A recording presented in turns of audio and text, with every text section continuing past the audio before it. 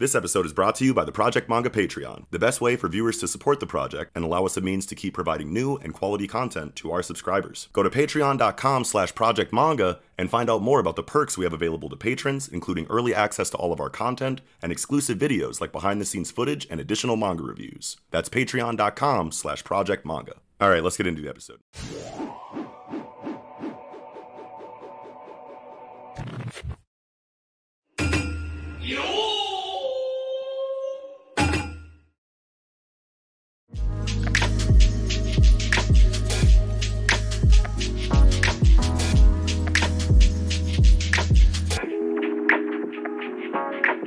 Hello everyone, and welcome back to the Project Manga Podcast, where we cover Ayashimon, Sakamoto Days, Mission Yozakura Family, Jujutsu Kaisen, My Hero Academia, and One Piece week to week. And we're back with Weekly Shonen Jump issue number 23. I'm your host, Nox.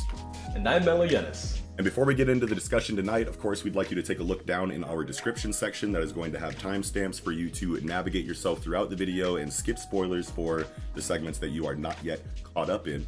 There's also going to be links to all of our individual social media accounts down there, so you can follow us on Twitter. There will be links to our Discord, so you can join our ever-growing Discord community. There's also going to be links to support what we do directly by checking out our Patreon. And of course, there's going to be links down there that will allow you to listen to the Project Manga Podcast wherever you normally listen to your podcasts, like Spotify or Apple Music or whatever. But getting into the discussion today, Weekly Shonen Jump issue number 23. No My Hero Academia this week, so a little bit shorter of a week, but still a lot to talk about inside of what is here. Starting with Ayashimon, chapter 22. Share the same fate. How do we feel? I liked this one a lot. Yeah, this is a good one. The ending was a huge twist. I really liked that. Yeah. It's you know, I remember last time we talked about Yashimon where we're like, you know what? You guys want to do business? Fuck your business. We're gonna go in, we're gonna trash all your hotels, raise ruckus, like drop the property values, fire guns in the air, that kind of thing. Yes. You know.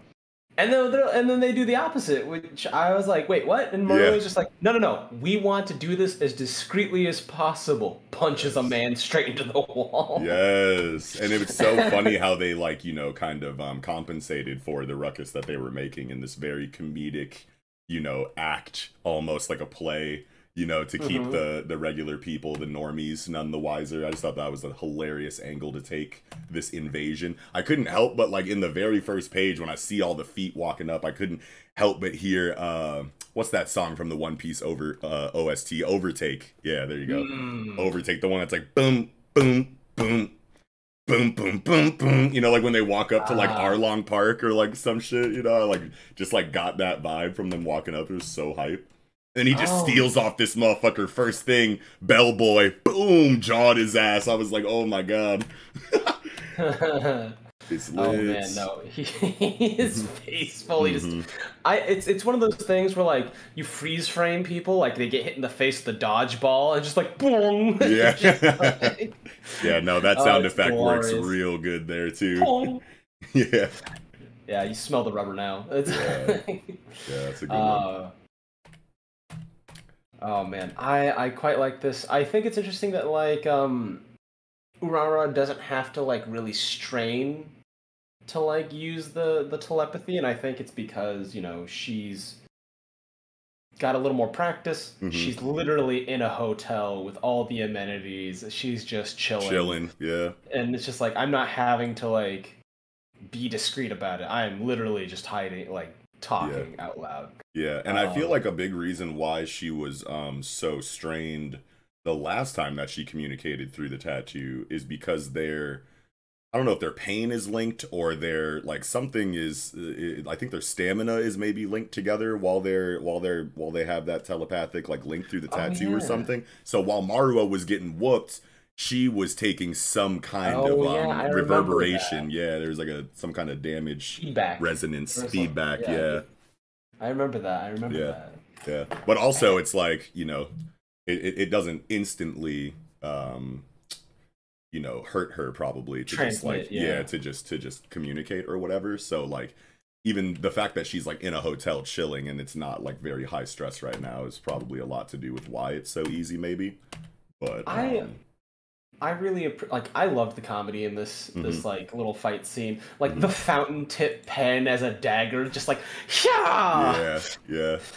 Just smiling one moment, the dude bows down to like sign his like name on something. I don't know. He's like checking out or something. He goes to go sign the shit, and he's like, "All right, here's my chance." Boom, throw the fucking pen at him. Dodges it. Oboro's there. Yeah, kicks him over the head of the dude signing his checkout or whatever, and then like pops behind the shit. It's like, how quiet did that have to be?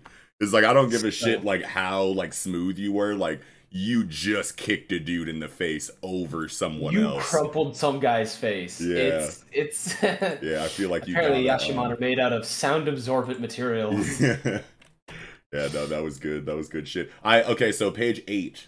The bottom of page 8. I had a hard time like really like knowing like what was, is this like another Tanuki ball? Oh, that's sack? a testicle. That's okay. Okay, that's these are Tanuki. Testicle. These are Tanuki balls. Okay, I see that fuzzy little ridge. Yeah, I see that too, but it was like so weird for me because it seemed like it was like coming out of like a mouth or something. Like it looked like his mouth was like opening up to do something or whatever, but no, it's just coming from the pants and then the flap is going up over the head. Yeah, I see it now. Okay. Yeah, he's just absolutely. like, get down, Mr. President, but it's just hiding people fighting. Yeah, testicle shield. And that's so funny because it's like, how are these like regular people not like thrown off by that? It's like, is this thing invisible to them? Or like, I'm pretty sure like even if you're trying to be, you know, smooth and discreet or whatever, like a giant, you know, ball sack kind of just like being erected as a projector screen in front of you. I don't know. You'd think so. I feel like there'd be a reaction to that. You know what? I've worked in food service for so long. I have snuck up on people like hardcore, sure. and I'm not even magical. Like I'm just a dude. I'm like, hey, I can grab the. Where'd you come from? Yeah. Okay. So they're just like totally not paying attention to the degree of not noticing a giant ball sack sheet, which is fine. Whatever. It's comedy. I've watched a customer walk into a tray, like, you know, like the tray jack with like the giant tray of food. They walk straight into that and they're like, oh, it must have blended in with the carpet. And I'm like, sir, I think you might just be stupid. Holy shit. Okay, just admit you're dumb. Yeah, a lot of these are like, okay. Because like I see them fighting behind the you know, the pile of suitcases. It's like, okay, nobody can really see that, and the dude who's wheeling the suitcase is obviously trying to keep it in front of onlookers. You know what I mean? And that's fine. It just and then escalates. You have the dude above that even who's just like ground and pounding this dude behind the desk or whatever, and it's like all that is like good. You got the one dude that's choking the dude out in the headlock behind the pillar. All of that is fine, but then the ball sack. Well, first, the Draken dude kicking this dude over the guy signing his checkout sheet. That was like, okay, holy shit, how did you not notice that? Then the ball sack sheet, and it's like, okay. And now you turn the page into this splash page of Maruo just fucking jawing this dude. And the dude has his eyes closed, like sipping his tea. It's like you just punched him through his newspaper. You definitely broke the glass that was sitting on his table, and it's just no reaction. But then they finally decide that Maruo punching a dude into a wall is cause for, okay, no, we gotta cover that. We gotta cover that one up. You know what I mean? And it's like, nah, people die. Like, come on, bro. Immediate pivot to the happy birthday. I looked up this Daigo Nanaka. I have no idea who he is. If he's like a real person or not, like nothing really popped up. I got like a Daigo Naito, who was like, you know, famous in like debuted in like the early 2000s. But I think this series is a little earlier than that because of like the Shonen Jump timeline, right? Because they did like Fist of the North Star, and I still think that was like the early 90s. Yeah. So, or maybe even like the 80s. I feel like Fist of the North Star earlier predates a lot of shit. But and we could easily just like look that up right now or whatever. But I'm pretty sure that Ayashimon is like set in like the late 80s or the early 90s. I feel like we've gotten like a couple of different hints that this is you know, a couple decades ago. So man, I still want Maruo's shirt really badly. Yeah, dude, I actually like I was noticing in this chapter I had completely forgotten that there were axes all over his shirt. And like is that some kind of like, I don't know, is that a wink from Kaku Yuji on some like, you're not axing my series? Like he's wearing the axe on his sleeve because he's not afraid of the axe. We're not afraid of the axe over here. Ayashimon is here to stay. You know, type shit. I was thinking of like, because like I feel like axes are interesting weapons that Mm, aren't like swords, right? Like, yeah. so if you have like an axe, there's like the classic idea of like the woodsman, Hmm. right?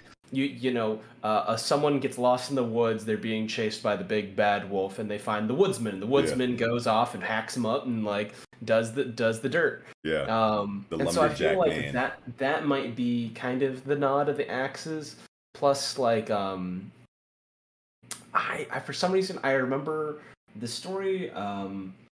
I, it's just like tickling my brain. So I don't know if it's like I know the complete story or not, but I Yeah. remember something about like this kind of like young baby wielding an axe, and it had like the little red apron thing, the little like red baby apron that like you see like the little bald children. They have a little tuft of hair in the front, a little Yeah. tip here and there. And I remember just a fat baby wielding an axe, and that's all I remember. I'm just like, why is that image just in there? Yeah. What a visual. I don't know if I've ever seen that anywhere. Yeah, so maybe if anyone resonates with that and I'm Yeah. not crazy, just let us know in the comments. Yeah. If anyone Uh, remembers the axe wielding baby in the apron, let us please, know. Let us know. please. I loved page 10 Um, because Urara's like, hey, the weak point for Kitsune and Tanukis is their tails. Great, we got a weakness. That's very good. You know, give them a firm boot to the butt for me. And it's like, okay, I'm gonna remember that. You know what I mean? And then now they're talking about the situation with Ten, and Ten's like, how can you be so calm about this? She's like, well, I'm not, you know, Not really calm. yeah, like I just have faith in Maruo, you know what I mean? Like it's a matter of stealing your reserves. It may not look like it, but I'm a Yakuza too. I made my decision and chose who I chose. All that's left to see how it pans out. Maruo in Yeah, particular, he and I will share the same fate. So like I don't know if that's something that has been like actually explained as like fate weaving, you know, in the system or in the lore or the world building or whatever yet. So right now it's just like I'm kind of just seeing it as like their relationship strengthening and deepening, you know, on this page in regard to like, hey, we're all in this together. Me and Maruo are linked telepathically with this tattoo. I've kind of like chosen him as my champion directly, like my right hand. Whatever happens to him happens to me, and vice versa, which is just really cool dialogue to get yeah. inside of their like relationship. You know what I mean? I really dig it. I feel like her mentality is something like that's the most appealing Yeah, because it's just like it is a very gangster outlook on life, and the fact that she's just like, yeah, no, it's done, right? I have committed. The axe is already in motion. I yeah, just need to know if it decapitates my opponent or we're fucked. I don't yeah. know, man. Like there's it's we have already committed to going to war. Like Right. this is like I've pressed the button. Ooh, and I just have to maybe accept it. maybe the Sakazuki cup or whatever, the sake cup that they like shared. Or wait, I think it was they actually didn't do the cup. I think they did blood, right? I think they like Mhm. cut. I think they cut each other and then like drank each other's blood or whatever. So maybe that's the link that you know in the lore that ties their fates together and weaves it in a way to where you know she can make a statement like that.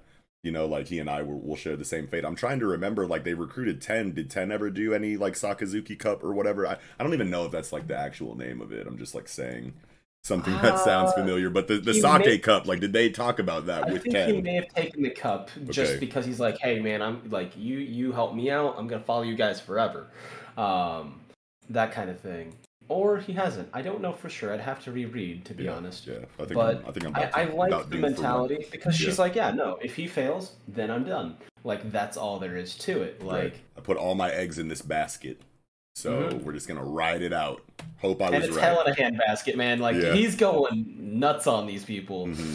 Um, the thing is, on that same page, um, the general manager is just like, hey, I want to research his identity. So skipping a little further forward to the ritual duel one on one, Yeah, where they have the back silhouette of Dopo Akari. yeah.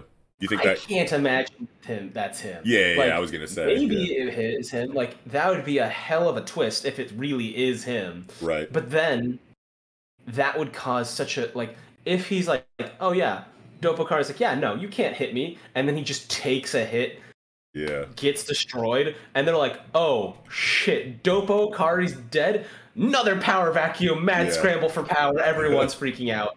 Like I could see that being a direction of the series, but that would be almost too wild for me. Yeah. I want to say that if that's this is really Dopo, then this shit is getting axed for sure. yeah. Yeah. If it's Dopo, it's getting axed real quickly. Yeah. But then Tanuki, Kitsune, they're all Transformers and stuff. So like, Right. I imagine it's that. And then like when he starts losing, it's like, oh, you're not Dopo, get out of here. He might try to like, I imagine because they're researching him immediately. Mm-hmm.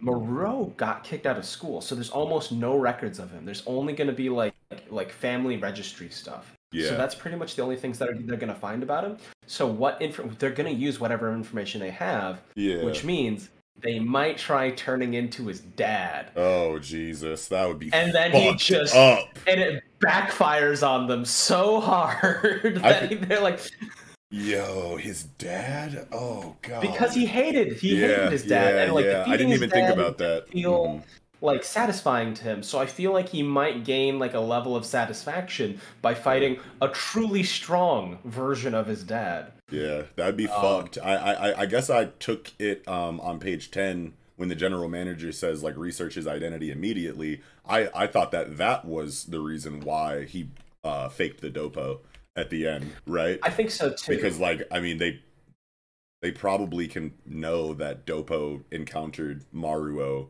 and like whooped him. You know what I mean? Like that's probably not hard information for information gathering, you know, specialists. Like an information gathering organization to find, you know, in the underworld. I feel like that kind of information spreads quickly, if not to the rest of the world, but definitely inside of the underworld. So that could be a reason why Dopo showed up here. The dad situation I hadn't even considered. If they really pull some shit like that, that would be fucked up. It would go back to what Katone was saying to you know, to Urara. Yeah, about his personality. It's like, hey, he puts on this front or whatever, but he's known for like some dastardly underhanded shit. Like this dude can get like really ruthless. So it could tie back into that quote from Katone if he really did try to go the super shiesty, like fake the dad route. But like at the end of the day, I want to say that the next chapter starts with Maruo just instantly knowing that this isn't Dopo Akari, and if they try to throw the dad at him, he'll just instantly know that that's not him either. Because I want to say that his power system training inside of the Suxrima or whatever might allow him to see like the color of auras or something like that, or you know, allow him to kind of like see through disguise based techniques like this, since it is you know, think so, Oh, because sure. like part of me thinks that the Suxrima is really just the balancing of his internal power, as opposed to like I think there's room to expand where he could do like that kind of thing. So maybe later on, but I think currently being able to be deceived is probably the biggest like heady obstacle for him right now. Yeah, and it So you know, it takes a lot of fear. it takes a lot of assumptions for, you know, for me to or it's just speculation. Obviously there's really nothing tying what I said back to anything that we've seen in the story so far, but I just like am picturing a situation where, I don't know, we get new information in the next chapter that covers time off camera from his training, where he you know, could have had a conversation with the old man who trained him about like, but it seemed like pretty cut and dry that the dude was like, you do these things, your shit's balanced, and then once you accomplish that, you're good, you're on your own, go do whatever. So like, I don't know if there's really too much room for off-screen conversations that he could have had with this like weirdly enigmatic and mysterious Yoda type, you know, riddle speaker inside of his teacher. But I don't know, man. I feel like that's like totally like something that makes sense inside of the power system that Maruo has specifically been training inside of so far. Like I could totally see that being an aspect of the power that he specifically wields, to be able to see, you know, who someone truly is. You know what I mean? Or something like that. So I think that would be a really cool and hype piece of information to get in the next chapter, while we're so worried about either this actually being Dopo or this being an illusion that is meant to break the spirit of Maruo, for him to just be like, nah, I could totally tell that this is bullshit. Like, or maybe he's communicating telepathically with Urara, and he's like, holy shit, Dopo just showed up, and maybe Urara, you know, knows that that's not possible somehow, and communicates that to him telepathically, and is like, hey man, they're shapeshifters, don't get it twisted, that's probably not Dopo. Go try to throw a punch at him and see if the same thing happens.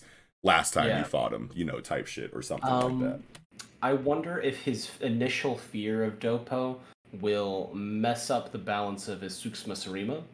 So Okay. like, because it's about like internal balance and ki and like Yeah. mental clarity as well. So like, if he's rattled, then it might make it difficult, and he'll struggle initially, and then maybe with like a little pep talk from Rara, it's like, hey man, like this isn't real.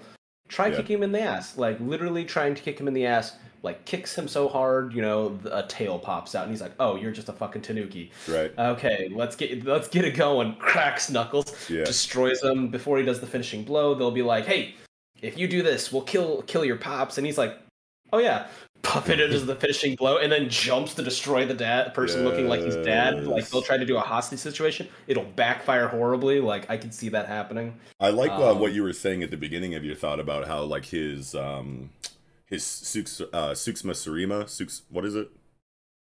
I don't know. Honestly, it's You said Suksma it. Sarima. Yeah, yeah. I You said said it's Suksma Sarima, yeah. and So that, yeah, you were I'm saying probably that, butchering it. yeah, you were saying that Dopo, you know, him seeing Dopo might throw off his balance, which makes a lot of sense because he just came out of this training, and we know he's a lot stronger than he was before he went into the training, or at least we can assume so. He hasn't really fought anyone directly yet of note since he came out of the training. He really just like fought that wall of fire and saved those kids or whatever. Yeah, But like we know he's better now. You know what I he can mean? punch fire. It's Right. fine. Yeah. Yeah. So we know he's better now in that way. So if this really isn't Dopo and he were to just know that right away, then this would be a pretty low diff fight and there wouldn't really be too many stakes involved, I want to say. And you never know what Yuji Kaku could do, but just based on the information that we have right now, if this is, you know, a Tanuki or a Kitsune in disguise and Maruo sees through that, then it's like, where's the tension going to come from in this fight? Because this dude obviously isn't stronger than Dopo, no matter who he is, if this is an illusion, right? And we know that Maruo hasn't really had that much of a issue fighting anyone up until Dopo, you know, Yeah. besides Katone, obviously. Could this Mhm. dude be as strong or stronger than Katone? Maybe, you know what I mean? But I think that the imbalance of his internal situation after seeing, you know, the Dopo Yeah. illusion, nerfing him for this fight would actually be good for tension and kind of raise the stakes I a little think bit so. inside of what's going on, because you can't just have full power Maruo who can see through all of the disguises and then just fucking one shot everyone and then go save everyone and leave. I feel like that would be a little bit too anticlimactic. You want to have a little bit more tension than that, a little bit more Yeah. uncertainty than that. So I wonder if the illusion is like hypnosis, and so he might like, if I can trick the mind, the body will follow. So he like uses hypnosis illusions and stuff to like convince him that his body is freezing.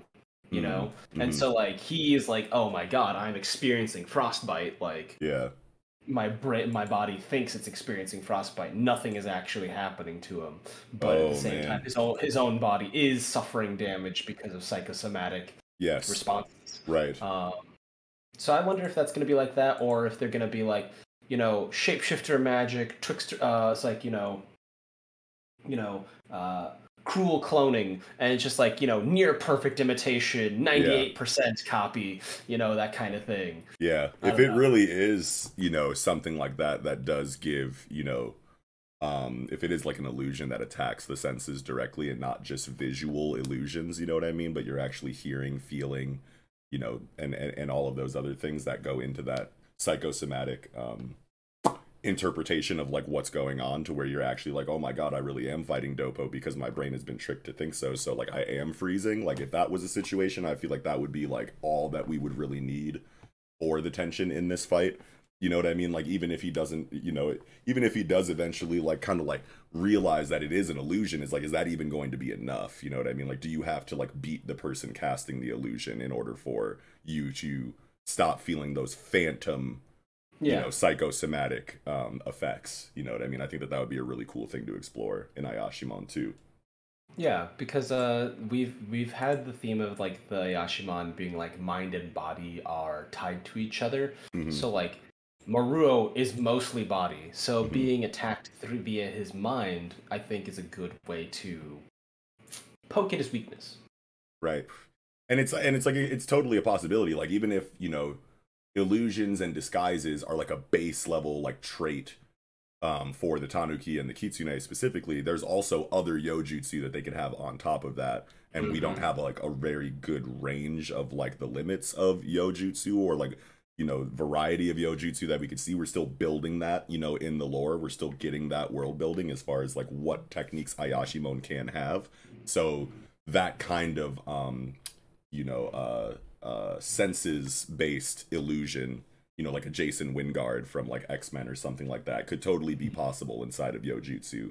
And we just have to wait for Kakuyuji to tell us that that's a thing. So I'm excited for whatever it's going to be, but I'm pretty confident that this isn't fucking Doppo Akari at the end of the chapter here. I just want to, just for the record, before we end the segment, like, we are in the camp that this is not actually this man. I think it would be really interesting that there, because like Doppo Kari did put out a hit on them, basically. Like, hey, like this guy, I want his ass.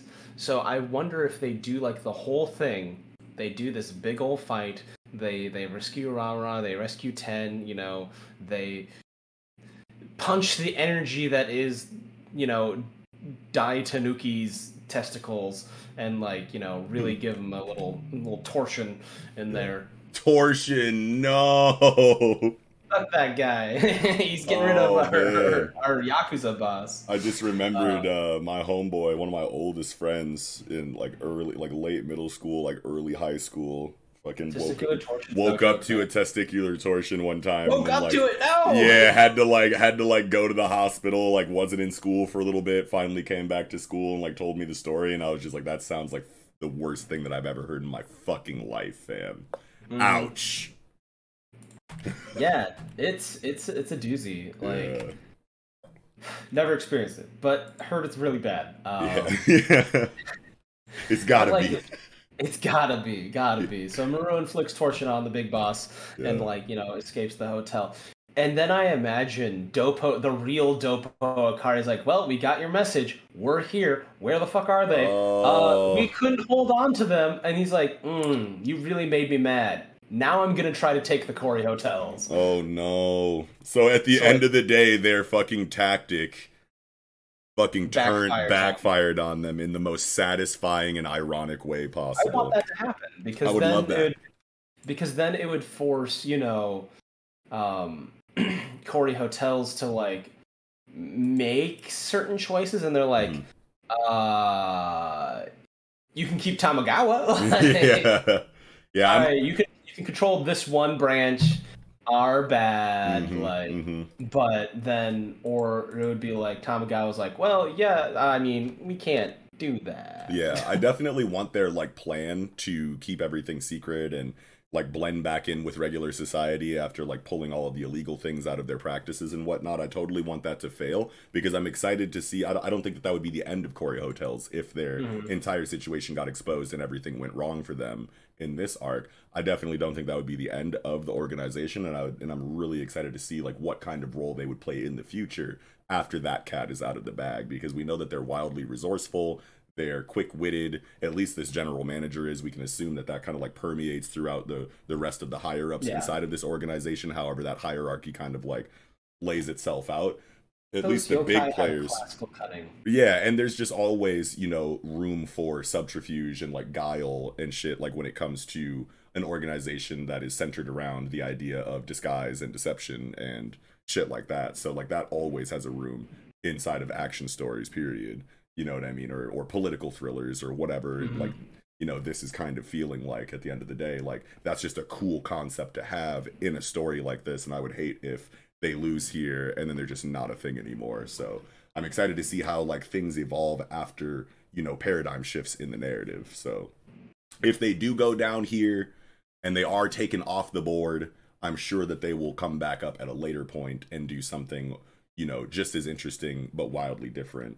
So man, I've seen characters like Tamagawa, and I think he's done extremely well. There is something that I've seen in like politics that reminds me of Tamagawa, in the fact that like the idea of like people that are doing others wrong, but always presenting a front of like politeness and gentility and like dignity, austerity, all that good stuff. But if you like, so like, so whatever hot topic thing about things, they'll be like, hey, we're polite, we're doing this, and it's like, oh, hey, you know, we are doing something that is probably shouldn't be legal and is, you know, through law and like while maintaining like the idea of dignity and stuff, and then people get mad at them. They're like, no, no, no, you're getting mad. That, you know, they'll say your anger will diminish the meaning behind you like disagreeing with us. Why can't you be polite while disagreeing with us? It's like, no, that's not how that works. Right. You're being awful and like you're being socially atrocious and politically like dehumanizing. I have every reason to be angry at you, and like, but people are like, oh, you're just mad, and they'll use that to dismiss you. Like, Right. like he talks about Gaslight Maruo. you. Yeah. They'll do it. Yeah, they do that stuff. And it's like Maruo's like, oh, you know, you're crass and vulgar. And it's just like, but Maruo is right. You kidnapped someone. Like, Right. fuck you. Like, Yeah. No matter get how outta cool here. you're trying to be and how like classy, you got your, you know, hair all done and you speak all well or whatever, but like at the end of the day, underneath all of that shit, you're doing terrible things. To You know what I mean? to people. To And people it's just that like, don't deserve it. Yeah. exactly. Nah. And it's just like, great villain. Very understandable. I can relate to him. A lot of the people that I have witnessed in like real life, Mhm. personally, not personally, but like in the grand scheme of things of living in a society, etc., etc. But like, oh, they want a sleazebag. I want him to suffer so much. Yeah, and this like shit-eating grin that he like has on like, or this like sinister like look back grin that he has on fucking like page 14. It's just like, I just want you to get punched in the mouth, like you Oh, suck. he has such a punchable face. Yeah, and it's like, The most punchable face. can't wait till we get it. Mm-hmm. But other than that, I think that's about it for me. Yeah, I think I'm good on Ayashimon too. Great chapter. Can't wait for the next one. All right, moving into Sakamoto Days, chapter 69. Nice. Kaji. Right? That's Yep. the title. Yeah. Kaji, how do we feel, man? I like Kaji. He's pretty funny. Yeah. His personality, because he has like he's very nervous. Yeah. He's very he's got insanely good hearing, Yep. and he's got a bit of a speech impediment. And so I feel like the combination of like the speech impediment probably didn't help like his like nervousness and shyness, Mhm. and like cuz like kids are mean. Kids Right. are mean as fuck. So I feel like his speech impediment probably had people make fun of him, and with his insanely good hearing, he heard every Everyone. amount of like shit talk, every snicker, every suppressed laughter, Yeah. and pride didn't help his whole like speech impediment and nervousness. So I Yeah. feel like that's kind of the core of his character. Yeah. Because I think he just like misspeaks when he's like super anxious or whatever, right? And that probably doesn't help. Yeah. Yeah, so then like yeah. So he's naturally just like shy and nervous. And that's a really good point that you make, that like probably while he's growing up, that nervousness and shyness causes people to make fun of him. They don't want to make fun of him to his face, so they kind of like do it under their breath in all of the like really shitty, sneaky ways that kids make fun of you or whatever. And then he picks up on that. Dude, I love that. I like that a lot, because then it's just like a cyclical, you know, like anxiety train. Yeah. He's a grown kid, you know. I mean, he's a young man at this point. And he still Yeah. has like all those like issues, and I'm like, yep, he probably had a rough childhood. Right. And then Shin being able to read minds probably like hella triggered, you know, even more like to be self-conscious and anxious about and insecure about. It's like, oh Yeah. God, you can read my thoughts now. So now all of this overthinking that I'm doing about how I'm behaving in front of people doesn't even matter, because at least for Shin, because he can just straight up read my thoughts. That's like as embarrassing as it gets. So yeah, that's Even mention it on page 8. He's like, Yeah. for real, I feel so embarrassed. He's like, forget that for now. We're fighting for our lives. yeah. Yeah, I like that. Oh, and man. I like how inside of the fight though, like we were pretty accurate on how like the fight would like kind of go inside of Kaji's hearing, being able to pick up the you know, the sounds of the Yeah. of the VR equipment kind of like activating and like sending the signals Yeah. to to the Shania body or whatever. So we knew that Shin. Now that we know that Shin can't read the mind of Shania because his mind is essentially turned off while Gaku is driving. He's asleep. Yeah, but Kaji can hear the electronics, and then Shin can read Kaji's mind. So we were good there. You know what I mean? Mm-hmm. I don't know if that's that crazy of a call or prediction, but it tracks because like page 13, they reference the same fight we mentioned last time. Like, hey, we've seen this precedent before. So like, they've led all the groundwork. They had all the clues, and we pieced it together, and it's like, cool. I followed the story that the author wanted to tell, and I feel pretty good about that. Yeah. It's cool though that they flash back to that fight specifically, while Shin is like, oh man, Sakamoto was a way better on the uptake or on the pickup in between. Yeah, like he was better with the communication to like let me know what was going on in that moment. But Sakamoto's not here now, and Shin has been having this, internal struggle with himself on how to become more independent without the help of Sakamoto. And I love how, he gets to a point here where he's like, fuck it, I'm gonna just turn these limiters off for my ability so that I could just see into the future now, which obviously has to have some kind of huge detriment, either stamina related or mentally, probably mind related detriment in his psychology to some degree, or maybe even just physically taxing on his brain, and he'll start like Jean Grey nosebleeds, or like 13 from like Stranger Things or whatever, Millie Bobby's character. I can't remember who she is in Stranger 11. Things now. 11. Ha! 13. Holy shit, where'd I get that? Probably My Hero Academia. Anyway, you get like the cerebral, hemorrhage, from overusing psionic abilities in other areas of fiction, so it could be a detriment like that. But I completely didn't even know that he could do this. Is this a thing that we've known that he could do, or is this brand new? I don't know if he's been able to do that before. Because I remember that we got the flashback of him, like, getting experimented on inside of that program when he was younger, and that's what gave him, like, the clairvoyance ability in the first place to kind of, like, read minds and whatnot. But yeah, I mean, like, clairvoyance is definitely just, like, divination and future sight, you know what I mean? So, like, this whole time he's just been, like, a telepath calling himself a clairvoyant, and I'm like, what's up with that? But now we see that he actually can see into the future, so that's really fucking cool, because it kind of, like, ties that knot, I remember when we fought this dude in the hardware store with that former, like, Kong boss gal that works at the store now. He did this thing where he had like 0 lag, like he's like instantaneous read, right? Yeah. Where he did a bit of clairvoyancy because he couldn't read the guy's mind. It was too filled with bloodlust, like mindless bloodlust. And so he focused and he managed to like read into the future. So he has been able to do that before. Okay.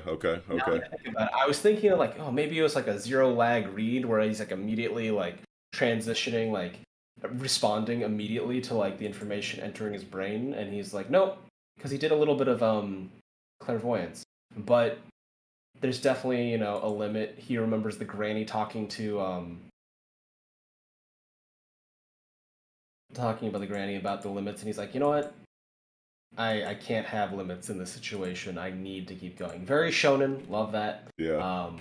The part that I thought was really interesting is that Gaku notices, like, I remember there was cracks on the side of his like visor last chapter. Yeah. And Gaku mentions like, hey man, I can't see my left side. Yeah. Like my visual sensors are fucked. Yeah, I wonder if Kaji's going to be able to pick up on that in any kind of way and be able to communicate that to Shin. I hope so. I think it's interesting that Shania has sound feedback from Gaku instead of just a one-way sound, which is interesting. Right. I wonder. Maybe it's also to like, because like they're like, hey man, you're trying to sleep somewhere, but they still have to like direct him. It's like, hey, go forward, go do this, and then eventually they're like, okay, cool, now you can take a nap. Like, we're not gonna pilot you the whole way. We need you. Like, I can't walk into the station and get on a bus and then walk somewhere else. I'm in a warehouse. Like I only have so much room to move. So probably they used to direct him. I'm assuming that's the way. Otherwise, it's like a massive flaw insert Deus Ex kind of thing. Yeah, I guess now that you mention it, I'm thinking about how, like, okay, Shania is definitely outside, and Gaku is inside with a limited space. And it's like, how did he pilot the body to this location, considering distance that Shania would have to travel is greater than the space he has in this warehouse? So, like, we were talking about, like, how it would be cool if, like, you know, they took advantage of Gaku, like, running into a wall in the warehouse so Shania's body, like, stops moving in, you know, the space that they're fighting in or whatever. But it's like, hold on, wait a minute. How did he even get there in the first place? Yeah. That's why I assume that he's able to, like, get that, like, audio feedback, because Gaku's like, hey, no, get on the station, here's the thing.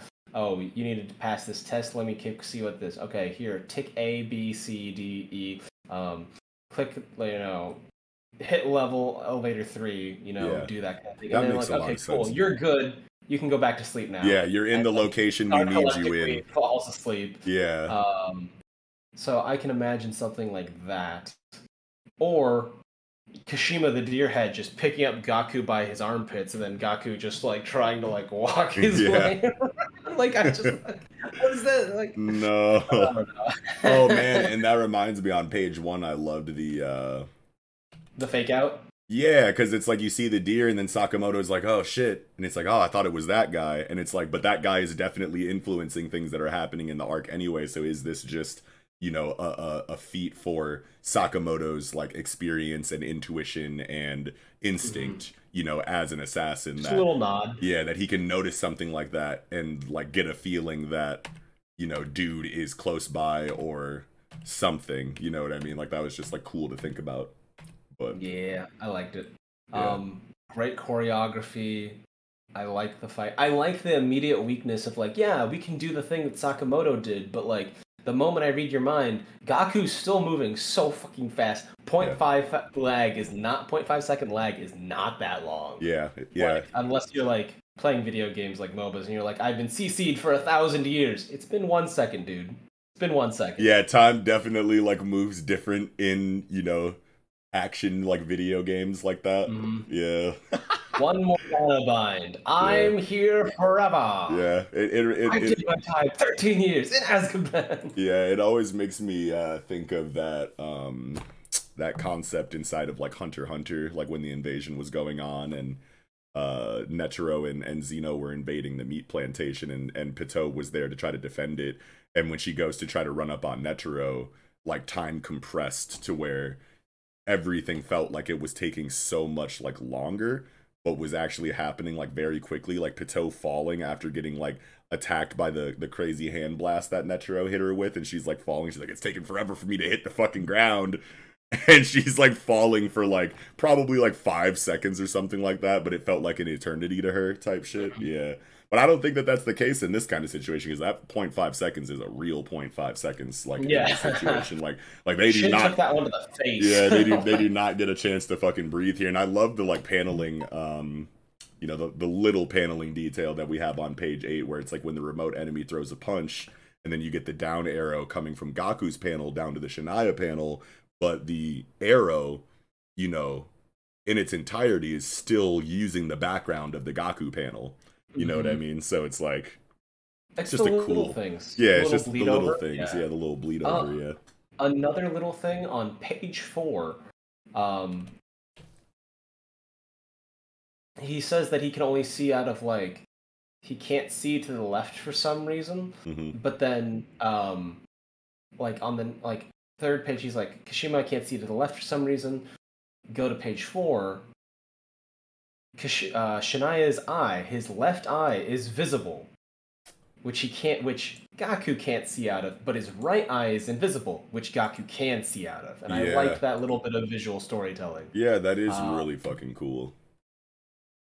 So what does that mean then? Nah, because Shania can't be.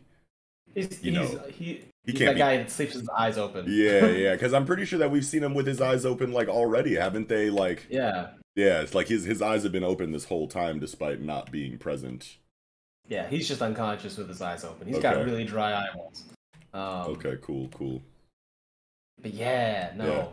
And I just I love I love the I don't really know how to put this yet. But like there's something that's just so cool about a villain organization or an antagonistic force that's giving the protagonist hell. Like these people are literally fighting for their lives. And Gaku and the deer-headed guy are just chilling in this warehouse, like talking to each other like they're actually playing video games. He's like, "Hey, Kashima, I can't see the left for some reason," and then you get the Kashima dialogue bubble, like, don't break the game, bro." Like, and he's got like the angry vein. expensive. Yeah, he's like, "Hey, man, like, chill," and they're just like totally like palling, like they just feel like pals. You know what I mean? They don't feel like a detestable villain organization that only has edgy, dark, and shitty dialogue. You know what I mean? Or not shitty I think dialogue. those guys but are just, like, boring. yeah, You know? yeah, It's like, and there's definitely room for that. Like, you know what I mean? Like, there's nothing like inherently wrong with that, but it's always Yeah. just nice to get like a friendlier, vibe inside of the antagonistic organization, similar to like a Phantom Troop or something like that. So whenever I feel that vibe, I'm just like, fuck yeah. I think you get a lot more mileage out of it. And then it's Yeah. like, you don't have like those classic 90s Power Rangers type villains who are like, I'm spooky and evil and condescending. And then you have like, classic like Demon Slayer flashback. I just wanted to be loved. Having a character that is like actually relatable or goofy and has like friends and stuff, and then having a flashback like I just wanted, my friend to be like me and my friend to take on the world together. Yeah. That is more heartening and less like forced empathy than like I was a Dracula and I just wanted, Pootie Tang from My One True Love. And it's just like, come on, dude, like, stop. Yeah. You committed genocide for that, Pootie Tang? How dare you? Right. Yeah, like genocide, bro? Like, okay, Thanos, you know what I mean? Like, straight up. Death's just not into you. Oh god. Thanos reminded me of that Say Anything song. I want death for my birthday. I want death for the worst way. She want death, but she's got a boyfriend. I could totally see that being like a fucking funny scene in like a Deadpool comic, like because Deadpool and Thanos like have like beef over like Death's affection. So if we got like an inside like off-screen peek at like Thanos like just chilling listeing to music or something like that, and like that's the song he's listening to, that'd be so Thanos funny. on the farm. Yeah. Your AirPods.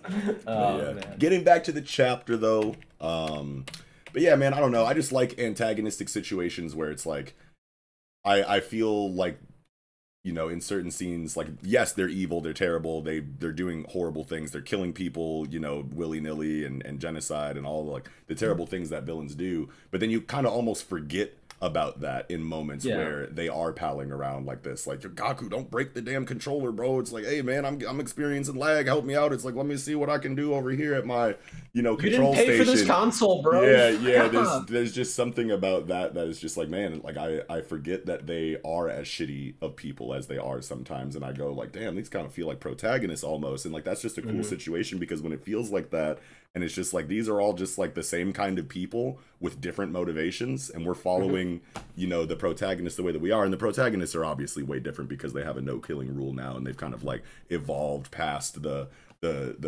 regular, assassin philosophy. You know what I mean? So they're not out here like committing atrocities or anything like that. But I mean, Sakamoto got hella bodies still. At the end of the day, he's killed tons of people. You know what I mean? Like Shin, I can't remember if he's ever actually killed someone, but he was a whole assassin before meeting Sakamoto. Maybe his first hit like was supposed to be Sakamoto or something. I don't know. But either way, the job in this story is assassination. You know what I mean? So it can very easily, like, that moral line is so blurred and so gray that like these people interacting, it's like, man, under different circumstances, like, y'all could have been cool. Like, and I really feel that, and it's just like we just have certain goals that we're trying to accomplish over here on our side that just so happen to be the exact opposite of what you guys on your side want us to be doing. So we have to clash, but there's no like personal, feeling like gripe or anything like that, because Gaku doesn't even know who these people are really. You know what I mean? So it's just like another day, another Tuesday for him. Yeah. I like that the organization doesn't have, like, I don't know, committing war crimes is my whole personality. Oh boy, here I go killing again. Right. But like, It's just like, no, I'm really good at it. We kill. We're assassins. This is what we do. You know, a lot of them believe like it's like Deadly Classroom. You know, you are trying to kill for a better world. Those who deserve to die are untouchable, and this is Yeah. why we train you. And like Slur could probably, you know, take that line of reasoning and like really gain a lot of traction with it. Yeah. Especially within the assassin community, because they're like, well, you know, morally, we're not really that uptight about killing. Let's, Right. you know. Yeah. So I can see that. I like that because like the best villains in my experience are they believe they're heroes. They genuinely believe that they're doing the right. Right.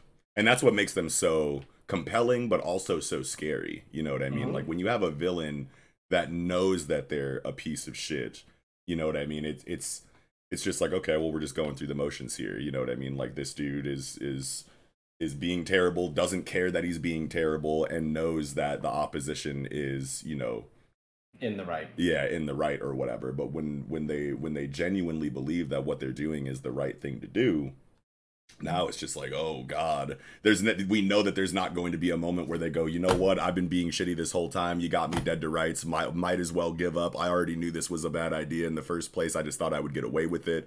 You know, the spirit can be broken a lot easier when you know you're doing something you're not supposed to be doing. But when you are 100%, you know, positive conviction, yeah, exactly, then it's like, okay, we have a way scarier threat on our hands here, because he'll just never stop until he accomplishes his goals. Because would you know, if you were genuinely doing something you felt like you needed to do, would getting caught out in like one situation like really like break your spirit? Like no, you'd probably be fighting to the death like a fucking zombie that has no fucking brain and will kill itself to get to you.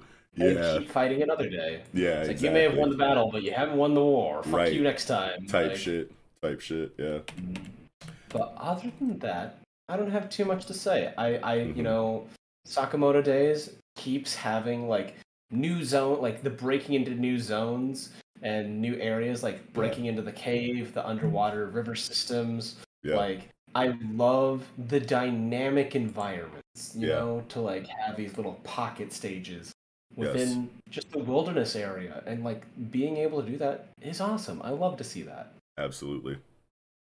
The last thing that I really had, I don't know, is just like the uncertainty in the combat, right? Because like we speculated that, you know, Shin was going to be able to read the mind of Kaji, who is able to hear, you know, the machinery and the electronics going in the virtual reality headset or whatever. And that's cool. They actually did that, and now they have this new advantage. That new advantage instantly doesn't work.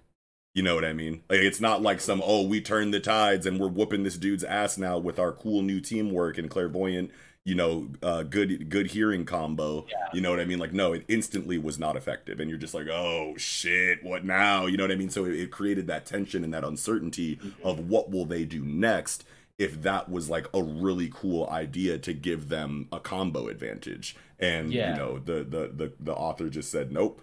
Yeah, cool idea, right? But that doesn't mean it's going to work. And I just love that uncertainty inside of a story like Sakamoto Days, because it does so much more. The choreography is already out of hand. Like, it's already amazing. But then you add those kind of hurdles, you know, throughout the conflict, and it makes it that much better. You know what I mean? So now we need to think about what we can do immediately coming out of the realization that this new combo advantage is not effective. And obviously we have this new situation where he is now hurting himself to give himself the advantage that he needs to continue forward, which obviously adds even more tension and uncertainty to the situation. Like, what's going to happen to Shin? Like, what is it going to take for Shin to pull out this W after going into this mode? And now we have this cliffhanger where we just have just as many questions, you know, going into the next chapter as we did the one before. And that's just like great pacing for me, you know, in my opinion. But it's like getting chased down a street by a car. You see an alley, like a side street open up. You're like, great, side street. Turns out it's a mini car. You can still get inside, and you still have to keep the pace. Like, oh god. Like, yes, exactly. Maybe there's a fire escape coming up on your left, but like, yeah. And it's something that I think is like really important for shonen, because it's like you're not out of the woods just because you had a good idea. You know what I mean? And I feel like, you know, previous, you know, if you go back into the history of shonen storytelling, like maybe like 10 years ago or something like that, you might get this crazy realization inside of your strategy, and that is just the key to defeating the opponent, because that is a really good combo. Like that's a really good idea. It's like that would be hard to kind of like deal with if they're really in sync in that way. So you could totally have used that as the way to beat Gaku, but they didn't. You know what I mean? Matsumoto, right? Hold on, what is the mangaka's name? I always forgot it. Yuto Suzuki, not even close. Holy shit, where did I get Matsumoto from? But yeah, Yuto Suzuki just knows, you know what I mean? It's like you can't just all of a sudden get a good idea and have that be, you know, the thing that wins the fight for you. You have to have a couple good ideas, and most of them fail before the last one, so that you keep the audience on their toes. You know what I mean? But yeah, man. Oh yeah, last thing. Okay, so wait. So Gaku is holding like something in his hand. So like he kicks him. He like sees into Kaji's future and then throws this this crazy like flying like roundhouse kick or whatever the fuck this is. Yeah. And I'm like, oh shit, he got him. But then it shows that Gaku like blocked it. You know, and we don't see what's in his other hand, but then, you know, you finish the double page spread, and in his left hand, he's got this thing that he crushes and throws back to... I think it's his drink cup, because he had a sandwich, and then he also had a drink, and I think he's crumpling the cup and then tossing it to Kashima. Okay. At first, I was like, okay, he kicked him in the face, but wait, no, he actually blocked it. But then I see him, like, crushing, you know, something in his hand, and I'm like, did he just fucking crush Shin's leg? But I don't think that's what happened. Yeah. No, because it's the opposite hands, too. Yeah, it is. That was just, like, the first thought that I had when I, like, turned into the double page spread. Oh, I was like, oh, initially, no. I was like, yeah. But yeah. Crazy chapter, man. Can't wait for the next one. I think that'll do it for Sakamoto 69, though. All right, getting into Mission Yozakura Family. Mission 128. We're home. This chapter was incredible. This color page... Yeah, chilling is definitely a word. The color page, though, is so good. Oh my god. This perspective of Mutsumi with her hand on the window and her reflection looking back. The greens and the blues. You know, it's just such a good... Like, Hitsuji Gondaiwa is really good with the color palette, man. Fantastic color palette. Yeah. It really, like, to me, strikes this, like, melancholy look. And, like, because, you know, obviously, like, the rain, the blues... Sorry, a little rock in my shoe. Yeah. House slippers. Why have you betrayed me like this? But yeah, no, like... I like the soft like reds and like kind of like that burgundy pink like for the letterings of Hitsuji Gondaiwa and like Mission Yozakura to like break up that thing.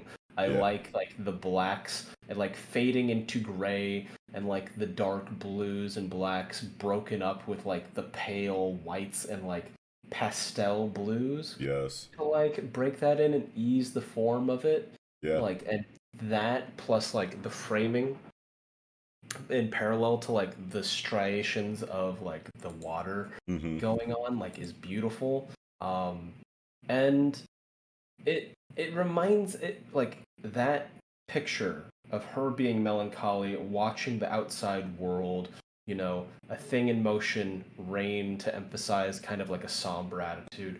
Like it kind of reflects about like, you know, her history, right? Right. She was the head of the Yozakura family, and she really like before Taiyo, she wasn't allowed to like really interact with the outside world. So she always seemed like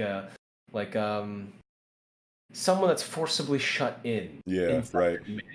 I was gonna say that too. Like she's looking out the window, you know, as an onlooker to what she wishes that she could be a part of, which is, you know, the regular endeavors that her family goes on and whatnot. She probably just wants to be more involved with them inside of like what they kind of like do out there, while she's kind of trapped inside because she doesn't have any special abilities that would make it make sense for her to be out there with them in the field in the ways that I'm sure that she wishes she could be, while they're out risking their lives constantly for one reason or another.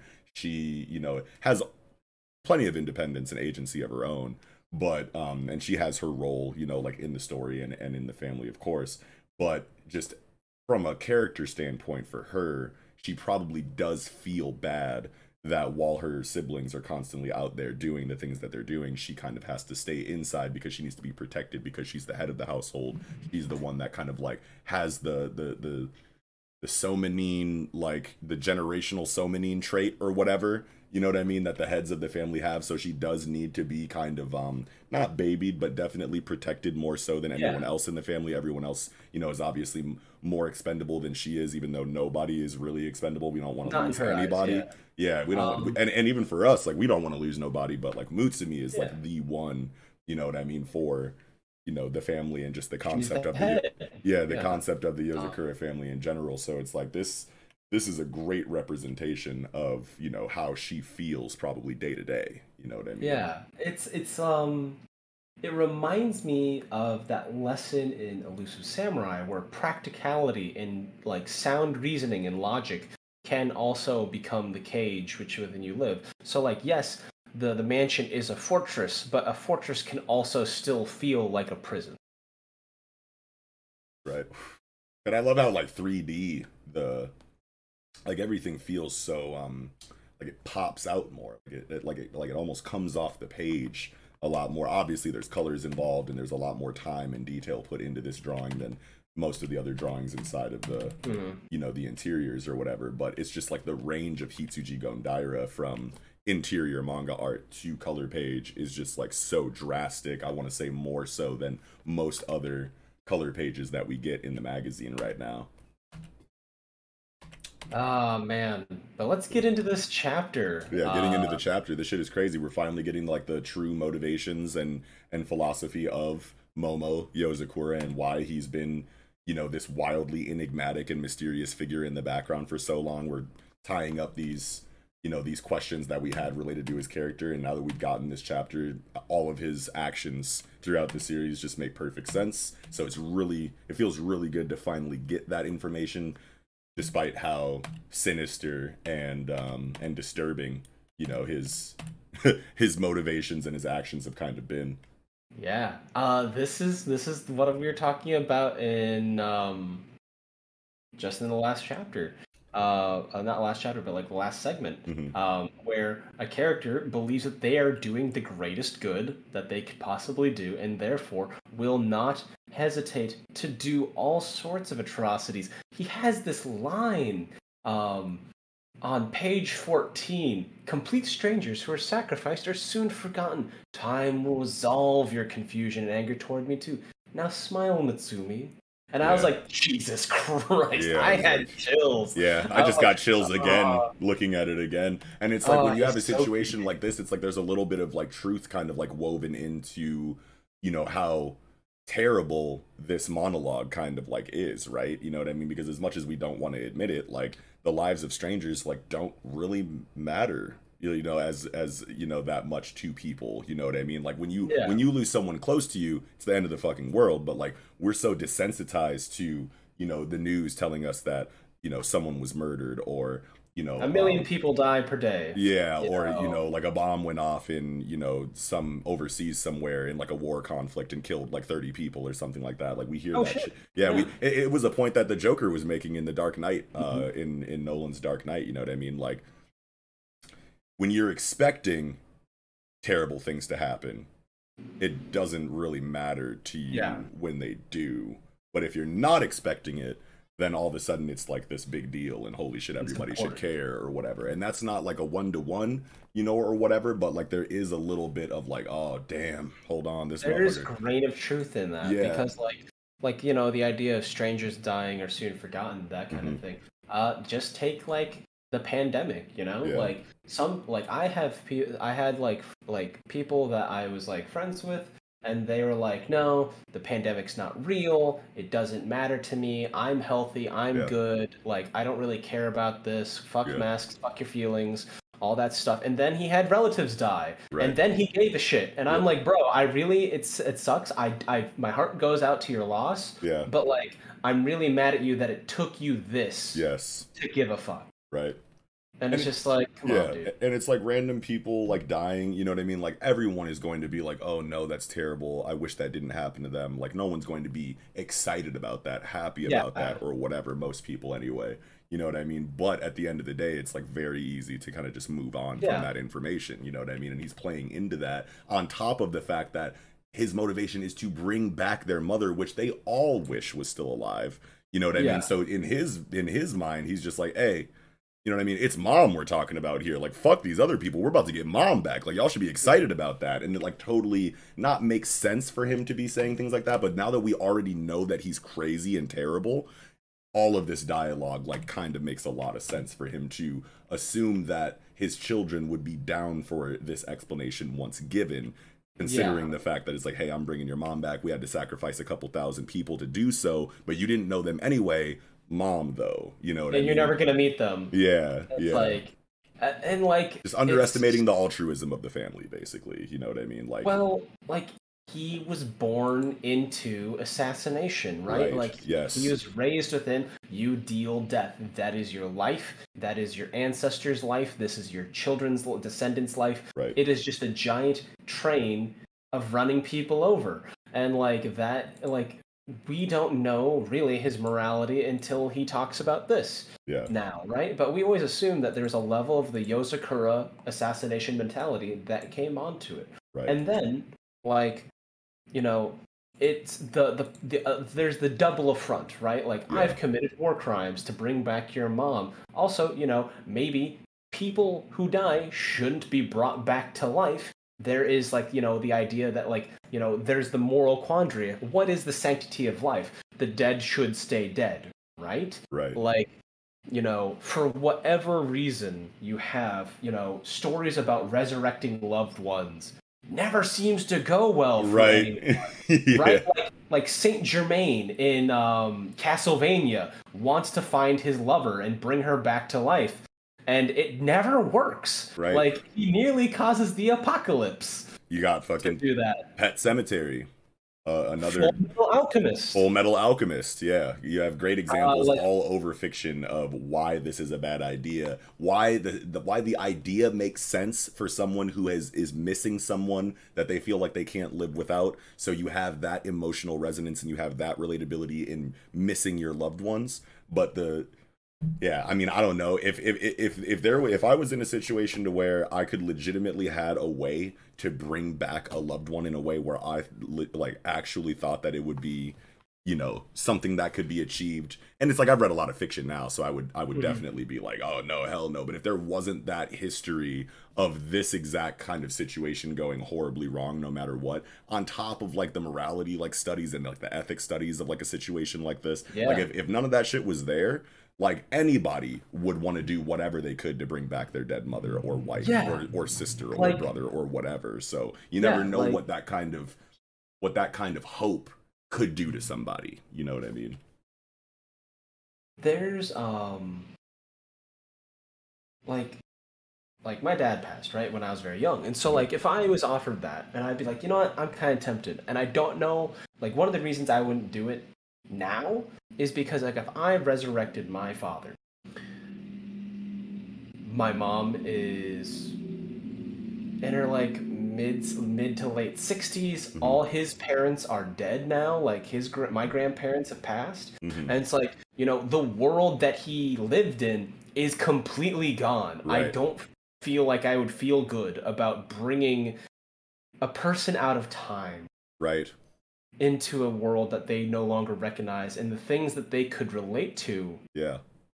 are not there. Like even me, like Yeah. he couldn't relate to me, like being, you know, 28 years older than he remembered me, you Right, know? right. It's like, that's Yeah. a whole lifetime. That's, you know, think about how every 10 years you feel like a whole different person. Right.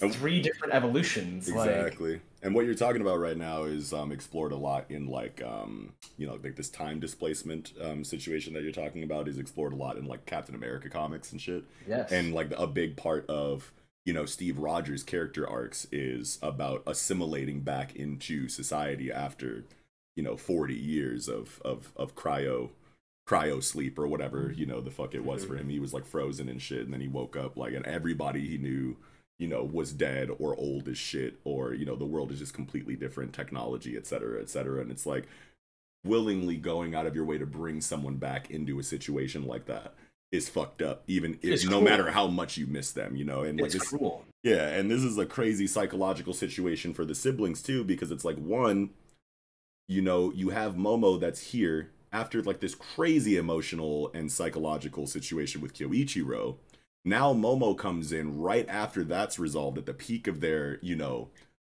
catharsis, and he goes, nah, here's everything that I've been up to and what I'm doing. And it's like, now it's like we knew that Momo was kind of shitty, but it's like that's still our dad though. He's being weird, but that's still our dad. But now it's like dad is back and I've done all of these terrible things that are going to make you have a completely different outlook on me as a person and your father. And on top of that, I'm trying to resurrect our mother, which is probably like, the thing that you guys low-key wanted to hear the most, but my methods for doing so are so amoral that it's like they have so much to deal with psychologically in such a short amount of time. And now they have to fight their dad. And obviously we have to get all this information about him sacrificing thousands of people as just icing on the cake to let us know we got to get this motherfucker out of here. And like that'll be, like the deciding push that, drives the sibling family to actually do whatever they can to defeat Momo without, feeling too bad about it. It's like, dude, it's like, yeah, you're our dad, and yeah, you want to bring our mom back, and that's kind of like driven you crazy, but you still killed thousands of people, and it's like, there's no, like, absolutely not, you know what I mean? Like, that cannot happen. So there's going to be a lot of internal conflict and struggle mentally and psychologically when it comes to this conflict in the first place. But like, man, it's like all of them have to deal with so much all at once, and it's like, how are they going to deal with that? It's almost like the ultimate tension, the ultimate stakes, inside of a protagonist conflict. You know what I mean? Like, not only is this just a really fucked up situation in a vacuum, but our fucking dad is doing it all. You know what I mean? Of being emotionally exhausted already. Like, on top of being emotionally exhausted already. You know what I mean? He's got a cruel callousness to him with like a veneer of tenderness. Right. Like, there's the part where he breaks Futaba's arm, and he's like, a child's pain is her parents' pain, but I will endure it for the sake of everyone's future. Well, isn't that fucking convenient? Right. Yeah, go ahead and... That's like, such a good point. I'm doing this for other people's futures. Well, what if their thanks never comes in the future, huh? Yeah. Did you ever think of that? It's like when people are like, I'm advocating for the unborn. Well, great. They never have to ask you anything. Yeah. They never have to hold you accountable for anything. Right. Like, the future is such a convenient person or object or thing or like movement to like fight for. Absolutely. That is just like, because it can't, like, the present is what keeps you accountable for your past. The future, it's not guaranteed. Nothing, none of the praise, none of the condemnations are guaranteed. Absolutely. That was really well said. Great point, man. And like, they just have to deal with like so much. Like, they're probably going to be like going back and forth inside of their minds. Like, this dude is crazy. He did so many terrible things. But look at how genuinely he is presenting this sinister and disturbing information to us. He's crying like he actually believes that what he's doing is right. Like, they have to think about so much in regard to this conflict on how to move forward even a little bit. Obviously, Futaba just says, fuck it, I'm beating the brakes off this motherfucker. You said way too much. The imagery, like, in the art, like, leading into Futaba's activation, too, like, everybody is probably thinking about, like, whatever this imagery is trying to represent. And Futaba just, like, has enough. He's like, whatever, I gotta fight you. Nah, it's like, yeah, and it's very impulsive or whatever, but she's probably going through so much internally in, like, leading into this clash. You know what I mean? It's like, God damn it, that's my fucking dad. He sucks.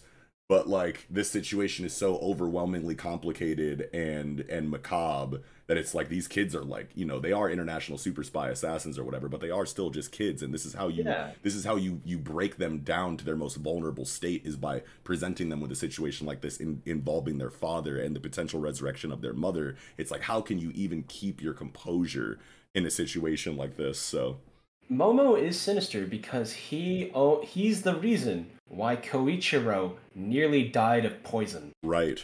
Of the poison bloom, right? Yeah. Like, he's the reason he did that. He orchestrated that so that Koichiro could kill them all. Yeah. And he's like, you know what? If you die, you die, right? I don't think you will. I really hope you don't, but this is what has to happen. Otherwise, the overarching plan. And then, like, would you do the same thing to resurrect Koichiro? Right. Would even that clone be the same thing? Yeah. Like, that's and a then great also, point, like, too. If like Tsubomi has memories and stuff, would Koichiro still have those memories? Would Rei still have those memories? And then Rey, being a person that was like in the story, in the memory of her children, you know, which is usually probably the most idealized version, is like, I'm a good, they were a good parent, they were a good person, moral and kind and all these things. Would Rey be happy being resurrected under those terms and conditions? Yeah, like have you ever even thought Understanding of that? Like you're acting like you're doing this for the greater good of the family and like for your wife and things it's like for that. them. It's for Yeah, him. and it's like you're one hell of a puppeteer and a behind the scenes mastermind. It's crazy to think that he hasn't once considered the possibility that Rey wouldn't even want this. Or maybe he has and he's like, I don't care, I need you back. And now it's being tied back to something that's entirely selfish and personal, you know Yeah. what I mean? Like on behalf of Momo, while he's putting on this air of I'm doing it for y'all and us. And now it's making me wonder, like, did Momo kill Tayo's family to get him in a position to where he could comfortably, Oh my god, if he drops that, he's like, Tayo, yeah, why are you fighting me? I made you. yeah, And type be like, shit. Yeah, oh. because like we have this dialogue where he's talking about all the things that he did to put this together. He's like, bit by bit, I prepared the stage. Tayo acquired power worthy of a Yozakura, and it's like, well, you obviously wanted Tayo to acquire the power of a Yozakura. How do you do that? You sever all of the ties he had to the life before the Yozakura by killing his fucking family, and now he has that much more reason. And you knew that him and Mutsumi were, really close friends growing up before he knew Mhm. about the life of super spies and shit like Oh, that. So he's probably man. like, oh, okay, that'll be Mutsumi's boyfriend, husband, but how am I gonna get him into the house? Oh, well, I'll just take away everything that he had in his life before, and so where all he has left is the house and Mutsumi, and then he's there, Yeah. and then everything, kind of domino effects in that way afterwards. I could totally see Momo next chapter, especially because the end of this chapter is Tayo, coming to the side of Mutsumi to like, calm her down and let her know that he's there, Step for up as the her. husband, yeah. Yeah, step up as the husband, like, yo, I got you, you know what I mean? And then next chapter it'll probably be like some Tayo and Momo stuff, and I could totally see that bomb being dropped. Like, bro, I had to kill your fucking family to make sure that you got into this family to make you strong enough to protect Mutsumi and all of this stuff to kind of happen the way that I wanted it to. Like, I feel like that's gotta happen now that I'm thinking about it.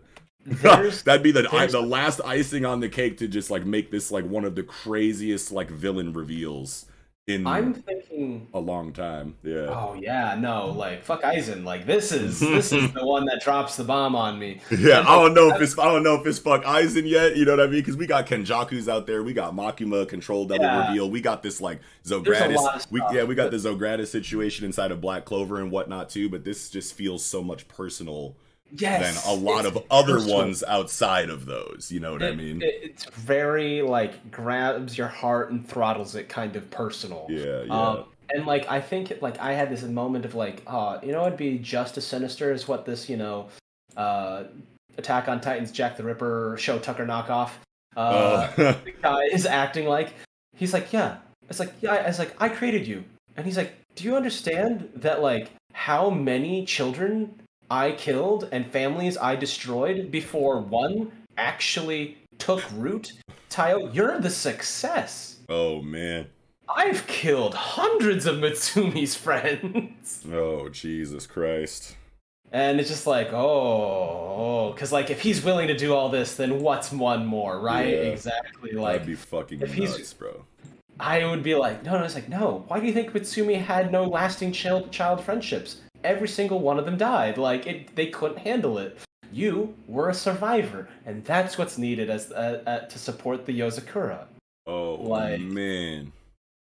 and I'm just like, because she talks about how she has like no friends. Yeah, All yeah. her life, she's like, I had no friends. No matter what happened, I just never had friends. What if Momo's behind that because he Yeah. was culling them, trying to find an appropriate potential I could have suitor? sworn it was more about Kyoichiro just being like, Scary. really shitty to anybody that she was trying to be friends with and like scaring them away or something like that. But we could totally get like information that it's like, yeah, after Kyoichiro scared him away or something like that, I went to go assassinate them and see if they could survive it, and if they did, then I would have, orchestrated their eventual, entrance Return, into the yeah. household or whatever, in some other kind of way. I don't know, but that could Uh, totally be a thing.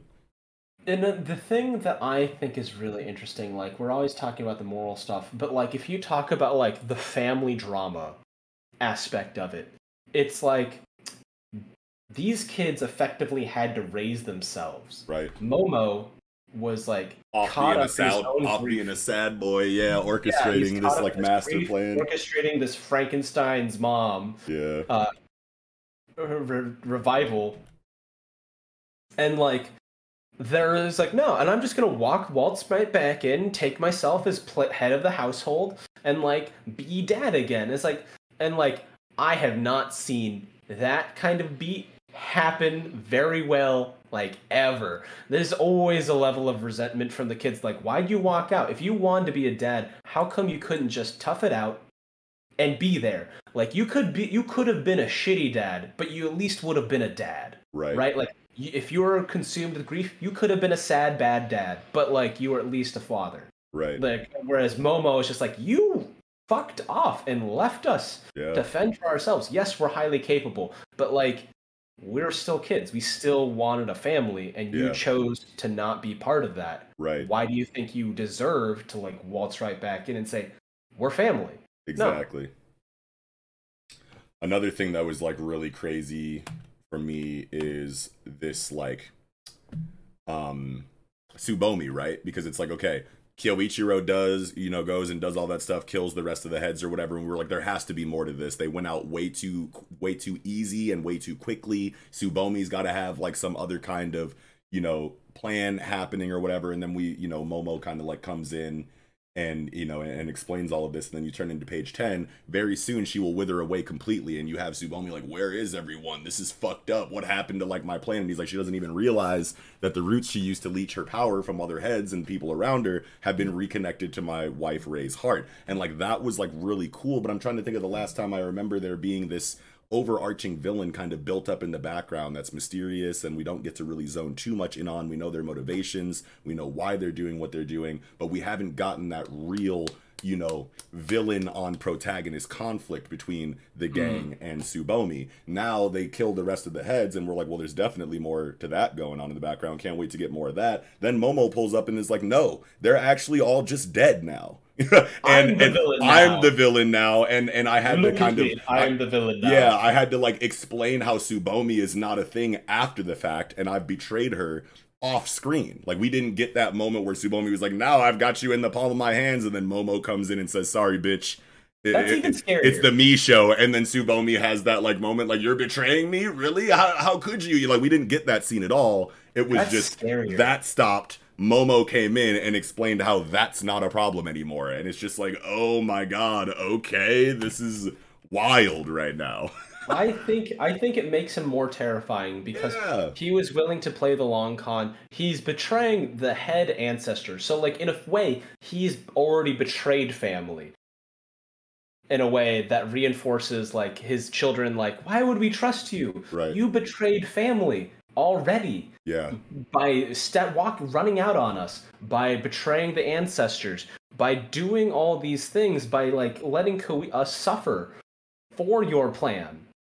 All, like Skeleton Island, Koichiro's Poison Bloom, all that stuff. Yeah. And it's just like, man, you are like five demerits off the top of my head, just untrustworthy. Right. All in all, what a spectacular chapter of Mission Yozakura Family. It did everything that it was trying to do with just firing on all cylinders in pretty much every area. The writing was incredible for Momo's reveal of his motivations and his planning. The reactions from the family felt very real and organic.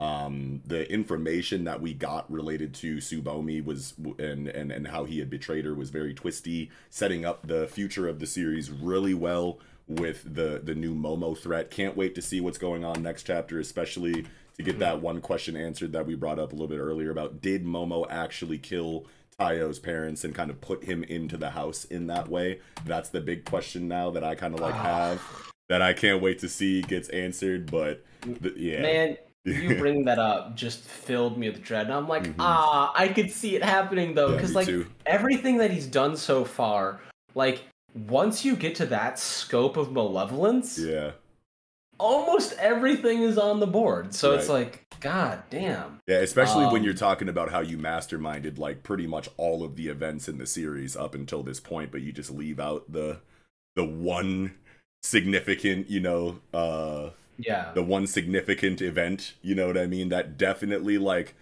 has to do with his overarching plan. Like he's already said, like, I wanted Tayo in here, you know what I mean? So it's definitely not too far outside of the realm of possibility that that Momo did, orchestrate the car crash to get Tayo in the house, which is just such a crazy thing to think about. But the imagery, man, the art, the choreography, all of the moments, all of the writing, the color page, this was just a 10 out of 10 Yozakura chapter for me, and I can't wait for the next one. Yeah. This is grim. It's like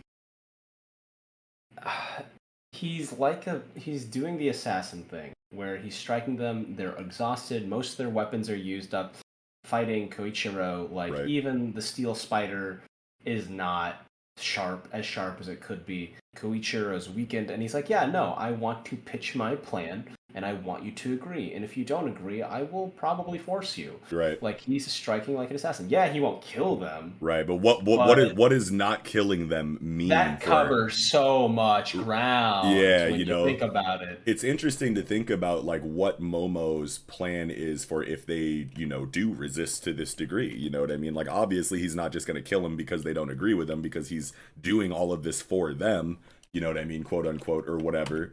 So I wonder like what other kind of sick and twisted ideas that he could have to try to persuade them and rally them over to his side. I feel like he's got a lot of tricks in his bag. He's a well-known and old, experienced super spy, hitman, assassin dude. So who knows like what plans he'll have for trying to get them to agree with him, since they clearly don't. Does he force the role on them like Tsubomi forced the other ancestors to obey? Oh man. Like, then they're just like puppets playing out a play, like fulfilling the roles in a play for him to act out a happy family, despite none of them being happy with the situation. Like, is that the inevitable path if they reject him? Right? And like Tayo represents the idea of like the head of a new family that doesn't involve him. So like him and his conflict is definitely going to happen. Yeah. Yeah. It's I wonder if Momo dies at the end of the story. I guess that's a pretty big question. But it's like, do they kill him, or does he die, from some other thing like that's like accidental, or quote unquote, or whatever, you know what I mean? Like, is it just going to naturally come to that conclusion of him dying for some reason, if not by the hand of any one sibling or a combination of them? I can't see them killing him, but he's got to go. we need this guy out of here. Like, he cannot, like where are they gonna put him even if he does live? They have the rule like you don't harm family. Yeah. But like Momo's already broken Futaba's arm. That's right. He's done all this thing, and like, is he family? I could see them whooping him. Yeah, like they could seriously hurt him, but like, will they kill him? Probably not. And if they don't kill him, is he going to be redeemed? Probably not after all of this shit. So. Yeah, exactly. So it's like, what jail or prison can they put him in that he wouldn't just eventually break out of because he's one of the best assassins and spies on the planet? You know what I mean? I just can't see them containing him in any kind of conventional way. Absolutely not. But even inside of their underground, like, what can hold this man? I want to say like not much. We've already seen prison breakers and other kinds of characters that are just wildly capable in all of these areas, and we can assume that Momo is like above all of them. You know what I mean? So it's like, what if Tsubomi gets to him, like her dying? It's like you betrayed me. Yes. And then she tries to like absorb him for sustenance, but she's already withered too much. Yeah. The children took out too many chunks of him and of like his focus, and like they just consume each other and wither and die. That's, dude, yes, like 100%. I had completely forgotten that I was going to come back and ask like if Tsubomi still has a place in the conflict, despite kind of being shown on page 10 to have been thrown away by Momo after betraying her. Like, and he's like, soon she'll wither away. It's like, but she's not withered away yet. You know what I mean? Like, she's still alive. We have not gotten the confirmed death of Tsubomi, so she definitely has room to come back in and influence the plot, probably in the way that you just described beautifully, of them having this huge conflict where you don't really know how it could go, who's going to win on either side, and then like, well, we need to get Momo out of here. How do we do that without any of the siblings killing someone, especially their dad? You know what I mean? At the end of the day, they aren't killers like that, but Tsubomi could do it. You know what I mean? So I think that that would just be like the icing on the cake for the irony and the catharsis of, the one that you thought you betrayed came back and killed you. Now what, bitch? Type shit. Yeah. So what if Tsubomi is like, you know, I wanted to free the Yozakura family from the Somanin, from the Bloom. She does that, but by doing that, she consumes Momo as well, because he's literally just running off pure Somanin. Right. Oh, so wow. like, if she's like, her final act of catharsis is she frees it. She feeds off the Somanin, consumes their blooms, and then is like reduced to a tree. Yo. Yeah, that'd be fucking nuts, man. Either way, I know Hitsuji Gondaira is gonna write the shit out of it, so it's gonna break my heart for sure. Absolutely. But I have nothing else to say. Yeah, me neither. I think that'll do it for Mission Yozakura Family 128. Okay, getting into Jujutsu Kaisen, chapter 183, Tokyo number 2 Colony, part 3. We're finally seeing Hikari's domain. This one shook the streets up a little bit. This one had Twitter shook, at least from what I saw. People were like really mad about this chapter. Actually, how do you feel about Hikari's domain? I really liked it. Yeah. I like, Twitter can be a hater, but I really enjoyed this one. Yeah, me too. Like Charles is definitely the avatar of like Gege's haters. You know what I mean? Because he's like immediately like, don't info dump me with all that garbage. Like, but I think that that's important. Yeah. Because Hikari is a sneaky, underhanded fuck. Yeah. Like, he doesn't, like, he's kind of direct and all this stuff and the way he acts and stuff, but like, he's conniving. He's all about that money. He's all about things. Like, gambling, casinos, they're about taking house. Yeah. I think his ability recreates a gamble. Doesn't matter what the gamble is, but specifically this gamble, he chooses that one. And he purposely overloads Charles with all this information that sneaks in little rules that are like a bonus, right? So he says like, hey, the rules are itty. Hit a jackpot by getting 3 of the same symbols. That means anyone can get those 3 symbols. But getting a jackpot means that I, Hikari, get a bonus. So Charles doesn't get a bonus, only Hikari does. Doesn't matter if they both play. So like, there's that level of that in there. And he's like, and I decide what it is. So like, other things he's just throwing in there to like, basically obfuscate the fact of like, he just needs to fill like only a few conditions of like getting jackpots gives him a bonus, period. And then he adds in stuff like chance accelerators, right? Mm-hmm. So he says like, oh, I only have a 1 in 239 chance, but if I hit these other scenarios, which are much more likely to happen, that increases my chances. I can't do the math. I only do like D&D math, which is like adding up pips on a die. Right. Okay, yeah. I'm not a calculator genius like that. Yeah, it's really not too like, you know, I don't know anything about Pachinko. I have no like experience like with Pachinko before this chapter, and I told myself I was gonna give myself all of this time to like do research and like really like rack my brain over like this technique, but I don't even really understand it. I don't even really think that it even really matters like that, and I feel like a lot of the reason why people, you know, get mad at it. Yeah, I feel like a lot of the reason why people get mad at a chapter like this, I don't know, like there's a lot of comments about like how it's like overly complicated and convoluted and complex for no reason, and it's like this is like people's like first reaction to the chapter, and like naturally it's okay to be confused, especially like for people that are overseas and don't like experience Pachinko shit like regularly. Like nobody wants to like feel like they have to go out of their way to do extra research on a specific thing just so that they can understand the chapter in a manga. But it's like I feel like I'm like totally fine, you know, not understanding Pachinko and just understanding that like this is just Like Hikari's trying to get a jackpot and you got to fight him until he gets Yeah. that. You know what I mean? I mean, Like Charles doesn't have any specific way to counter anything that's going on right now, so I don't think the specific rules of the domain or pachinko, you know, in general just like have to be understood in order to follow the fight.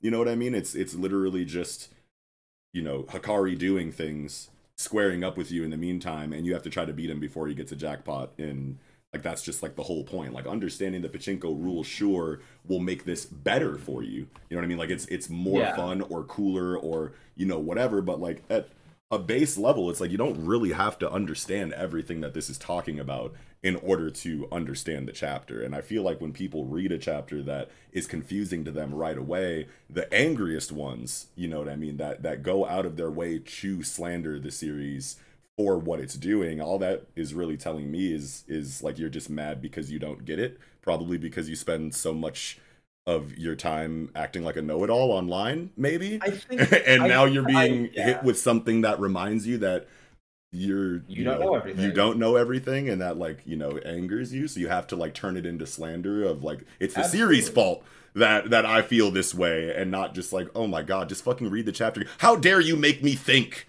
God damn you, Well, Gege. Like, come on, man. Like, it's not that crazy. I feel like it's like a level of humility, right? Because you said it's like some of these people make a career off Twitter, like having hundreds, thousands, millions of followers, and talking about like how they're right. But at the same time, like, who cares? Yeah. Who cares if they're right? Like, that's the thing. Like, I think it's like a humility thing when it boils down to it, like personality types and humility, and like, I don't think I'm right most of the time. Right. But that doesn't stop me from making predictions. That doesn't stop me from having fun or enjoying the series. Yeah. I don't really understand the idle death gamble rules exactly, but there's things that catch my eye. He's like, when advancing to the final train things get hot with chances over 80%. Right. Right? And it's like the chance of increased probability is approximately 75%. And then there is this thing on the bottom half of this page where he's like, chance boosters increase the chance of jackpot, even in unfavorable Ricci scenarios. So within all that, it just tells him the more he tries, the more likely he's going to get better and better chances. And he even says, whether I'm trying or not, it's never taken me more than 30 tries. Yeah. And it's just like, yeah, no, that's the thing.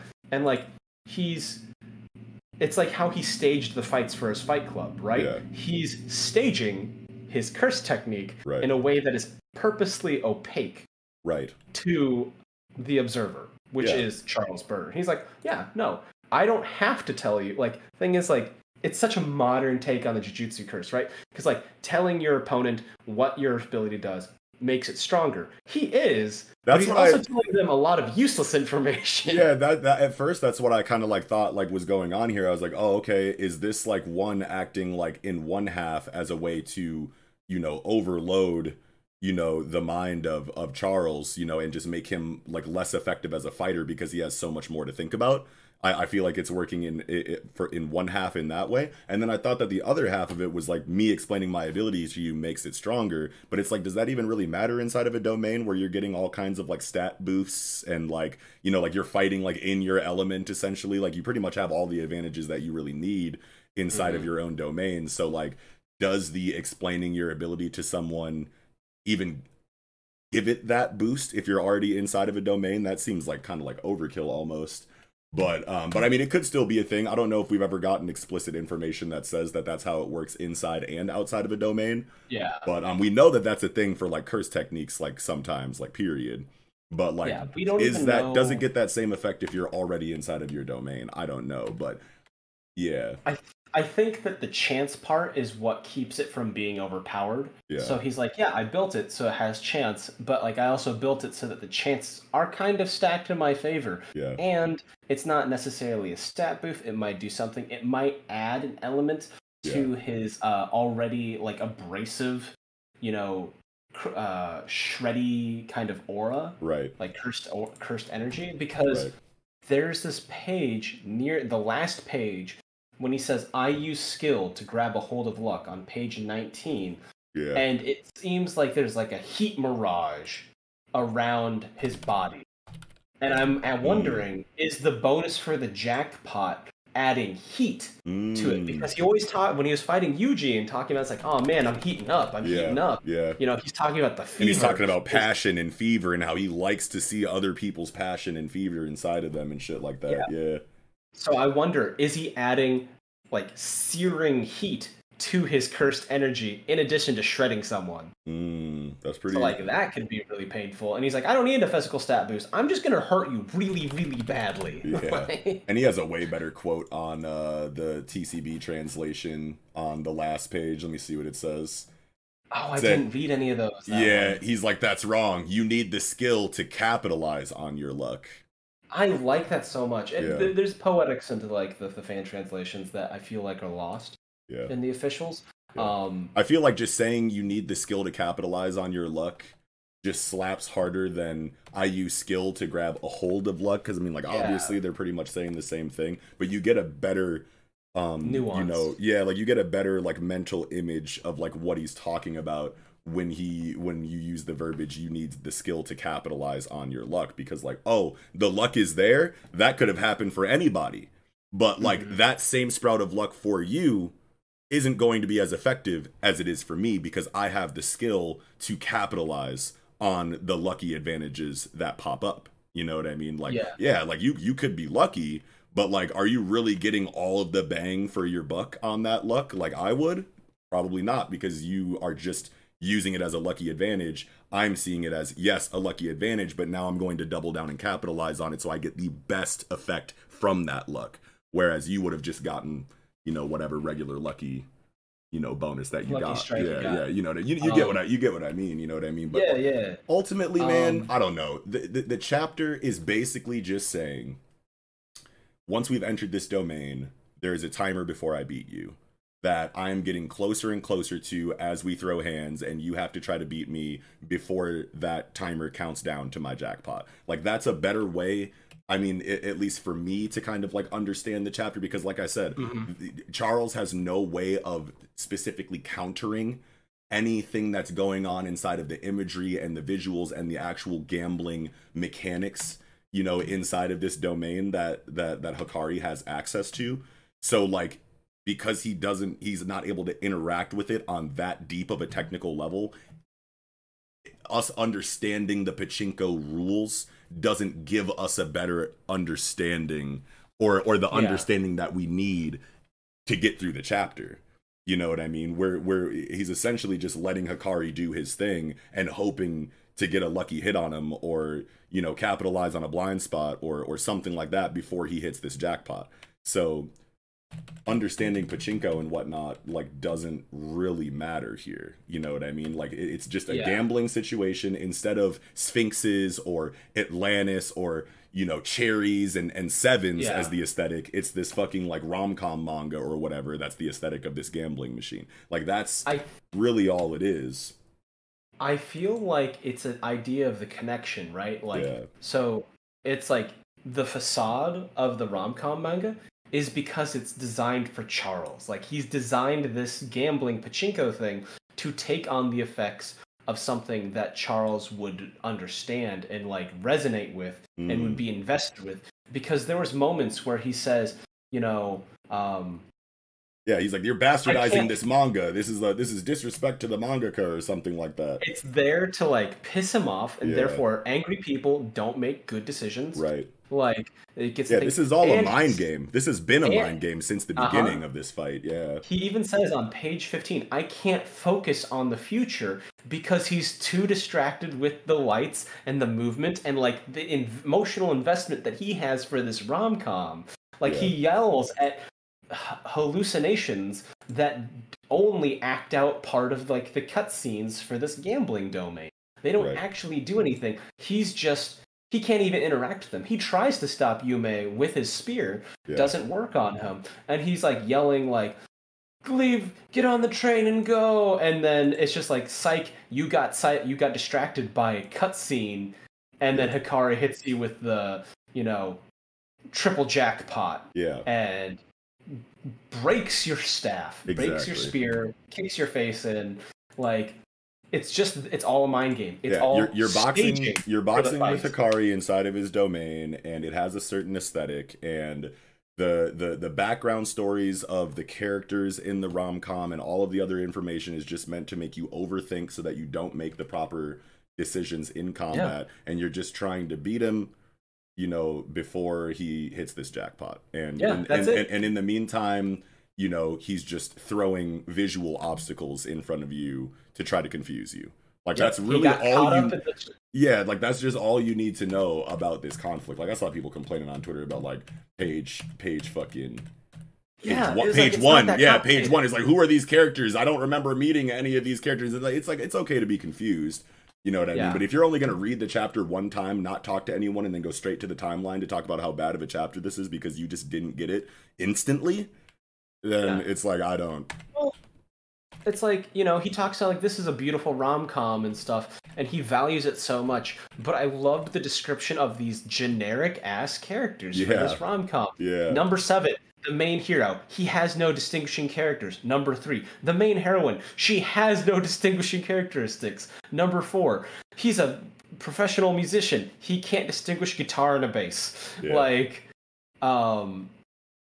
just like random, you know, hot ladies and cute girls for the other characters. You know, it's just like classic schlocky run-of-the-mill rom-coms. Like, here's all this stimuli. Think about this stuff while I whoop you. Yeah, that's literally what it was.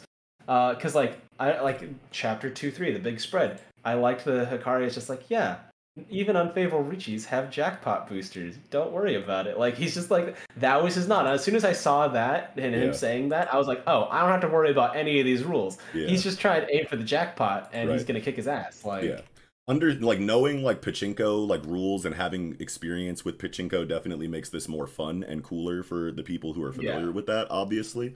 But like the only thing that you really need to take away is that like you're on a timer and you have to whoop me before I get a jackpot, and I'm going to distract you and fight you until that point.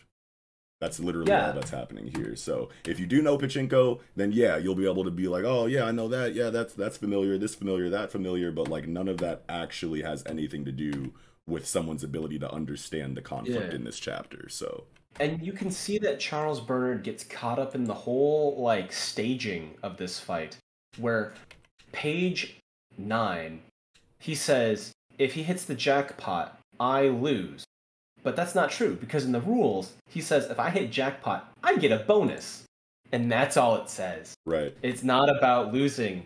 He's like, oh, I can't lose, and that in gambling is called a loser's mentality.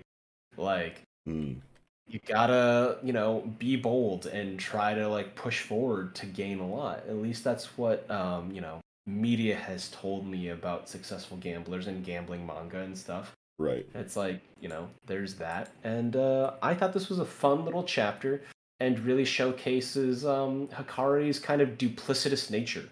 He's like, I can smoke you. I can smoke you. Doesn't matter if you can see my future. You still can't hit me.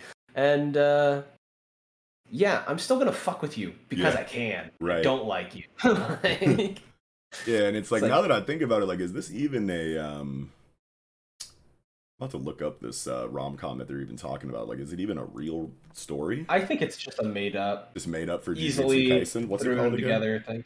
It's called Private Pure Love Train. Love Train. It sounds like one of those like horny fucking hentai video games. Oh yeah. Yeah. The only thing that pulls up is the fucking Jujutsu Kaisen chapter. Yeah. So I don't think that's I don't even think that's a real thing. Yeah, so people getting caught up about like the references to this rom-com and it's like not even a real series. It's like, I'm not going to be able to understand this because I don't want to read this fucking stupid rom-com. It's like, well, you don't have to because it doesn't fucking exist. It doesn't exist. And if you thought it was, it's because you read a lot of generic ass shit that basically could be. Yeah. And I mean, like, that's like points for like immersion anyway. It's like if they fucking really made you believe that, like, you know, the fucking fictional story that they're using inside of their shit was like actually real, then it's like I feel like that's points for immersion. Yeah.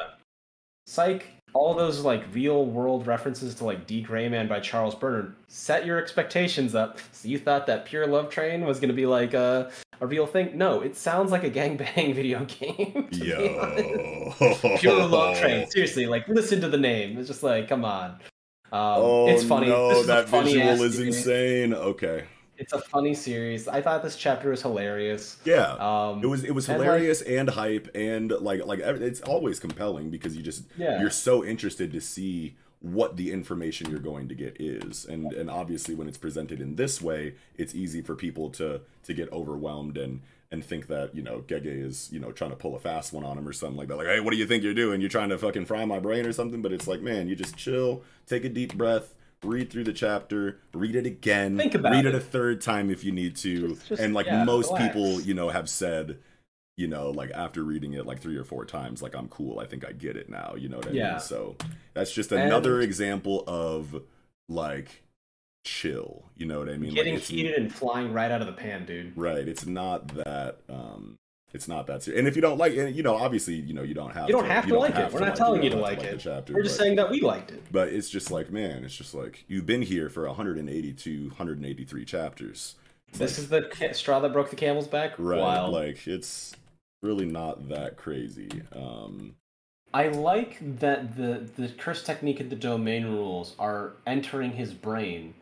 And I think that is a condition of Hikari's domain, is that he is explicit in the rules, almost to the point of unhelpfulness. Right. And I think he uses that to his advantage. Because at first I thought it was because of like, oh, because he's like, reading his future, knowing the ability. I was like, no, that like knowing the future doesn't tell you how a thing works. It Yeah. just tells you that a thing happened. So I Right. think that the info dump is actually Hikari's ability being helpful. You Yeah. know, it's like, he's giving an edge, but he's a modern Jujutsu sorcerer. So he's like, yeah, I know that like my abilities will like could do these things, and I can Yeah. do these. I can meet these requirements to make my ability stronger, but I don't have to be actually helpful. Yeah. And then he's like, it's like malicious compliance, Mm. right? It's like when people will do the thing that the government has mandated them to do, but they'll do it in such a way that is annoying as fuck and Yeah. not helpful. Like this guy paying like parking fines in pennies, Mm. and they I literally remember just that. yeah, Yeah. malicious compliance. Yeah. He did that. He paid it in pennies, and they were like, "You want to accept?" It's like, "No, this is legal tender. You Yeah, have to. I take hate you. this. Yeah. You Like, have I'm to sorry take that I this." have to do this to you, the workers who didn't put these systems in place that are annoying the shit out of me But to I the shouldn't point have where been given that parking yeah, ticket. And fuck you. exactly. Yeah. And like, there was a guy who asked for itemized items for his surgery, right? Like, Mhm. surgery cost a ton of money, and he's like, no, I want itemized receipts for every single thing. The amount of gas that you used, what kind of gas it was, I want to pay for that exact amount. And he's like, can we just give you a scalpel? He's like, no, I want the scalpel that you used on me during surgery, and I want the itemized receipt for that scalpel. And they basically gave up and like charged him like $400 instead of like thousands of dollars for the surgery. Wow. Malicious compliance. Yeah. Yeah. Try it out sometime responsibly, Yeah. please. Yeah. And For legal purposes, this is a joke. right. And another thing that I'm thinking about now is like there's the idea that like Gege knows that, pachinko is a very niche, kind of like situation that like, people in Japan are probably like wildly familiar with it, but there's still people in Japan that probably aren't familiar with pachinko. Mm-hmm. Like you don't automatically know the ins and outs of pachinko just because you're from Japan, Yeah. and even more so, it's even harder for the people that are overseas that Gege knows is going to read this book. So maybe it's like some kind of metatextual situation where he's trying to recreate the feeling of the like the inundated vibe of like overloaded new information to confuse Charles is also being reflected onto the reader. It's almost even more points for immersion because I want to say that a lot of people, a very high number of people, are not going to be familiar with pachinko. So a lot of people are going to be very confused when they read this chapter, the same way, that we can clearly see that Charles is, even though he kind of like gets a handle on it and starts thinking a little bit more critically after the initial wave of information, but he still has that moment where he's like, don't info dump me, that's too much. relax, you know what I mean? And that's like what a lot of people who will read this chapter were probably also thinking to themselves, you know what I mean? So that's just really cool to think about. And at the end of the day, it's like, yes, if you are familiar with pachinko, then you can connect every dot, but you only need 3 or 4 dots to understand the chapter, and all of the rest of the dots are kind of like extra for the people who understand pachinko, is kind of how I've interpreted it. So I don't feel as bad not doing hella research into pachinko gambling so that I can have like a comprehensive understanding of this chapter or anything. I feel like it gives you all you need to understand the chapter, even if you aren't familiar with this game. So I think it makes sense where you're coming from. Like, I don't really know that much pachinko. I just know that it exists. The part that was interesting to me, and this is really my last point for this section, is that Hikari seems to like pachinko. When Yuji was fighting the lawyer, they said, you went to a pachinko parlor, didn't you? And he's like, what? No! And it turns out he did. So, like, Hikari and Yuji both like pachinko. Yeah. Kindred spirits, almost. Just a little kindred spirit thing. Yeah. Other than that, that's all I got for my bag. Yeah, I think I'm good too. I'm happy with Hikari having a domain that's like this complicated and nuanced, because it's like we're coming out of like the Yuta, you know, and Uro and Ishigori storytelling, and their techniques were all like super straightforward. We didn't get to see their domains, but like Ishigori shot a fucking very enhancer, you know, kind of, or emitter, you know, like attack from his fucking you know, pompadour. There's not a whole lot to that. You know what I mean? That you really need to... of emitters. Yeah, you know? Exactly. Yeah, you don't really need to think too much about that. Uro too, like her shit is trippy and like looks crazy, but like at the end of the day, it's pretty easy to understand. You know what I mean? Like, and we're already like pretty familiar with Yuta, so like we've had some pretty easy going curse techniques for a while. It makes sense that we would get a wildly complicated one eventually. I just hope that Gege, you know, continues their trend of breaking them up. You know what I mean? Because you have Old Girl who had like the star constellation technique, and that shook the streets up when that came out. People were really confused about that. And then besides that, you just have that and like Hikari. Otherwise, you know, the curse techniques aren't really that you know, crazy. You know what I mean? So it's cool that we can get complicated like this, but it's not something that always has to be there. You know what I mean? It's like a once in a blue moon kind of thing, and it honestly adds depth, because we needed a reason why the higher ups hated the modern sorcerers anyway. You know what I mean? Like, this is a shining example of that line of dialogue about how the higher ups hate how complicated contemporary sorcerers techniques are. You know, totally fair. Yeah, totally so it's fair. like, here we go, but also funny. Yeah, exactly. But that's all I had for Jujutsu this week. Are you good? Same. All right, that'll do it for Jujutsu 183. All right, moving into the final segment of the night, One Piece, chapter 1048, 20 years. Got the cover story here with Brule and Cracker. She's got Ichiji and Reiju in the mirror world, I think, is what she's telling Cracker. She's like hype about it. An Emotionless Excursion, Volume 10. I think Germ has come to Chocolate Town. Oh, or no. Yeah, that's right. If we look at the last one. Let me just look up the last one real quick, because I'm pretty sure the last one was like,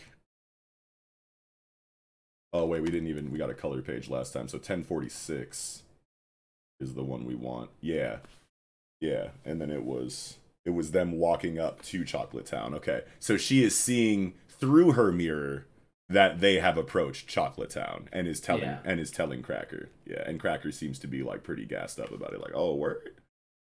I'm gonna go beat they ass. Yeah. but yeah. Great chapter. I love this chapter because of the ground level, like frontline, you know, Wano people focus that we get inside of the flashback. Yes.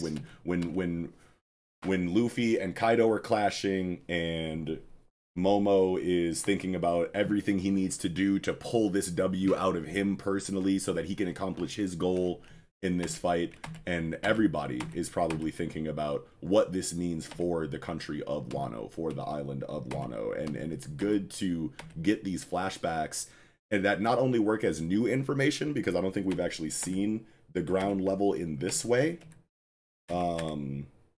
Like, we knew that this kind of shit happened or whatever, but like, these are new scenes. I want to say. Yeah, You know what I mean? this is Yeah.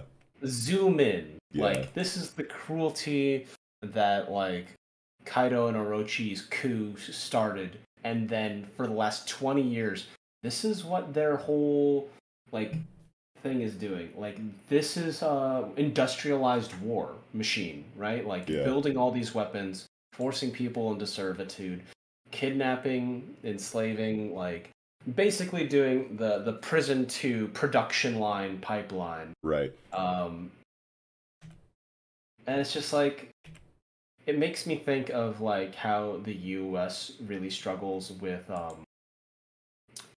going against like military based conglomerates, Mm-hmm. and how we're always gagging for the next war and the next war and the next fight. Like we're making hand over foot a ton of bank over the war in Ukraine because we're producing weapons for that. Mm. People are making tons of money, even though technically we're not involved, but like the Ukraine is using our weapons. Yeah, I heard They're that we just buying gave them. Ukraine a bunch of money or something like that, or we're planning to give them like billions of dollars or whatever.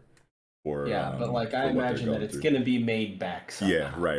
Of Like, course, of course. I just what is recently got charity? that info, and I was like, oh shit, that's crazy. Like Yeah. that's crazy. I wish we'd use that on infrastructure because I know they gutted our climate crisis fund for a lot Oh of military wow, spending.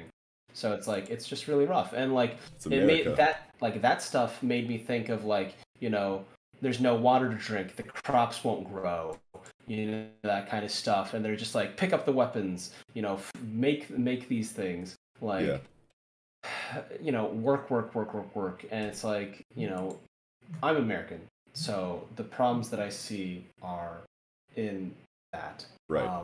Yeah, it's just good to get, that ground level reminder of the things that, the people of Wano have kind of gone through and like what they, hope and wish for the situation. Obviously, they think that it's, they're sending the lanterns into the sky with these messages on them with their wishes and what they want for the future and whatnot. And, to them, they're probably like, there's no chance in hell that this is going to come true, but I got to do the lantern thing anyway. I really hope this is a thing, but we don't have too much of a reason to believe that anything is going to come from this. That these wishes are actually going to be granted, and it's just sad to get a reminder at the peak of this like climactic situation with Kaido versus Luffy, to remind the audience like what everyone is fighting for. You know what I mean? To have the characters like think about these things and know that this is what they have been thinking about this entire arc, and this is why we have to get this motherfucker out of here. Orochi and Kaido have literally ruined Wano, and we've been known that the entire time, but the more often you show it on the ground level, this like frontline civilian perspective, it makes it that much deeper. It makes it that much more emotionally resonant. It makes it that much more compelling for me. You know what I mean? Even if these are characters that are forgettable, or Udon, Ringo, Hakumai, Kibi. I think I don't even remember half seeing. of them are dead anyway. Yeah, half of them. Like I don't even remember seeing these characters' faces before. To be honest with you, so it's not really like we're supposed to like, oh man, the samurai of Wano and the scabbards. Like you could feel whatever way you want about them, but at the end of the day, these are people that need to be liberated, that are desperately praying for liberation, and our team is going to deliver that for them. And seeing it in excruciating detail how this went from the moment of invasion to the usurping Occupation? the reoccupation, the usurping of the why am I forgetting the names of like royalty in Japan right now, but like like the emperor and like the daimyo and all of that stuff has been replaced by these pieces of shit, and we've seen it from that point up until where we are now, how that's affected the people of Wano. You know what I mean? And it just makes this chapter hit so like that's like literally like all of the chapter for me. Like all this Luffy and Kaido like cliffhanger, whatever, boom, boom, boom, like that's like a whole thing or whatever. But it's really about how these people are really that close to accomplishing a goal that they thought was completely out of their reach. And it just makes me feel happy to know that these people who are struggling so much in my face on these pages are eventually going to have a legitimate reason to laugh and smile, and not just because they ate a smile fruit. You know what I mean? And I can't wait to not see that forced smile. Yeah, I can't wait to see that shit. And part of me is just like the wishes and stuff. It's like, yeah, no, it's sad like that they don't think it's actually gonna happen, but like if you don't have something to hope for in a situation like that, you're a dead person walking. You're not living. You have to have hope to live. Right. And you have to show that hope, even though they have no reason to have any. They're still so lit at this festival. Like, this is the one day that we get to like truly be happy, even though we know that this shit's going to go back to a nightmare tomorrow. Like, we might as well live it up, throw these prayers out, and just enjoy the moment while we can, even though we know that it's not going anywhere. And that's just like so sad to think about, but also so exciting for the eventual liberation that we know they're going to get. You know, it's really rough that like, because like Orochi is that classic guy. Like, if you have to relate it to like a real world thing, he's that guy that like got made fun of in school and then became like a rampant misogynist with money. Like it was like, nah, I hate everybody. Everybody sucks. I don't care about people. I don't invest in people. He decided to get money by like, oh god, you're on Twitter a lot. You've probably seen that one where the guy's like, yeah, no, investing in the prison system is a great way to get high yield returns on your profit. And then you find a judge that like is hard on crime and will fill those places up and you'll get a lot of money for it. Right. And it's just like, how do you become okay with that, right? And so Orochi, he's like, yeah, my clan was like besmirched and my life was awful and everyone was so mean to me that I have no pity for any of the people that any of the suffering that I caused via my actions. He says it. He's like, he's so pleased that the people that used to be respectable in comparison to him have fallen low. And he's like, you know what? You look at these greedy beggars. They actually gobbled up the leftover scraps of smile fruit.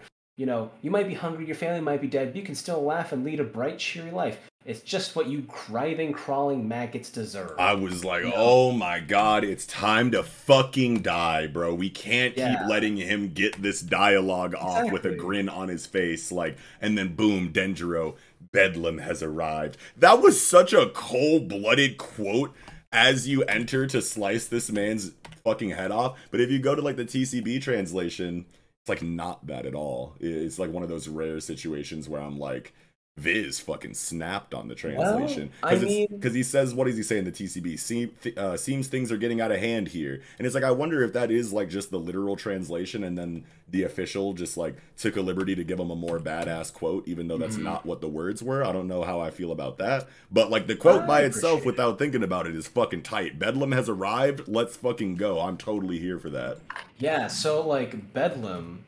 The definition means a scene of uproar and confusion. Yeah. And so like I like the idea that like because like Orochi was basically using his authority and the idea that he is the new order. He is the new law. The might makes right. And even though he caused all this suffering and stuff, he used his position of power to enforce all this authority and all these rules and all these like, you know, sweeping, you know, things that affected people's lives. So Bedlam arriving, chaos, confusion is in the face of that, you know, malevolent order, right?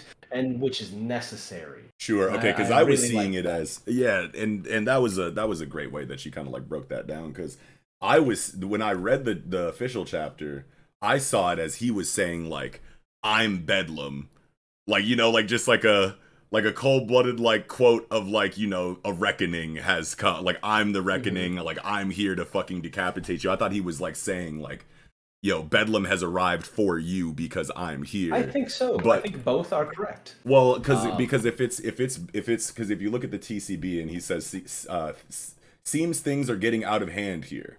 That Oh, can the whole be, chaos of the yeah, thing. Yeah. that can be him just, obviously when he's saying it here in the TCBs, like seems things are getting out of hand here. It's like that's pretty face value, but that could also be the Bedlam.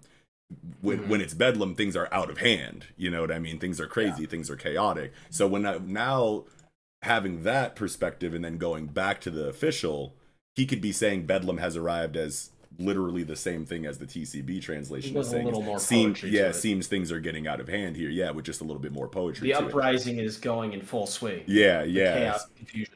yeah. Bedlam has arrived. Things seem to be getting out of hand. That could totally be the same thing. I had just originally interpreted it as like, Denjiro is Bedlam and he's Bedlam to Orochi because here I am to like cut your head off. But no, yeah, no. It's definitely Yeah. gotta be like, yeah.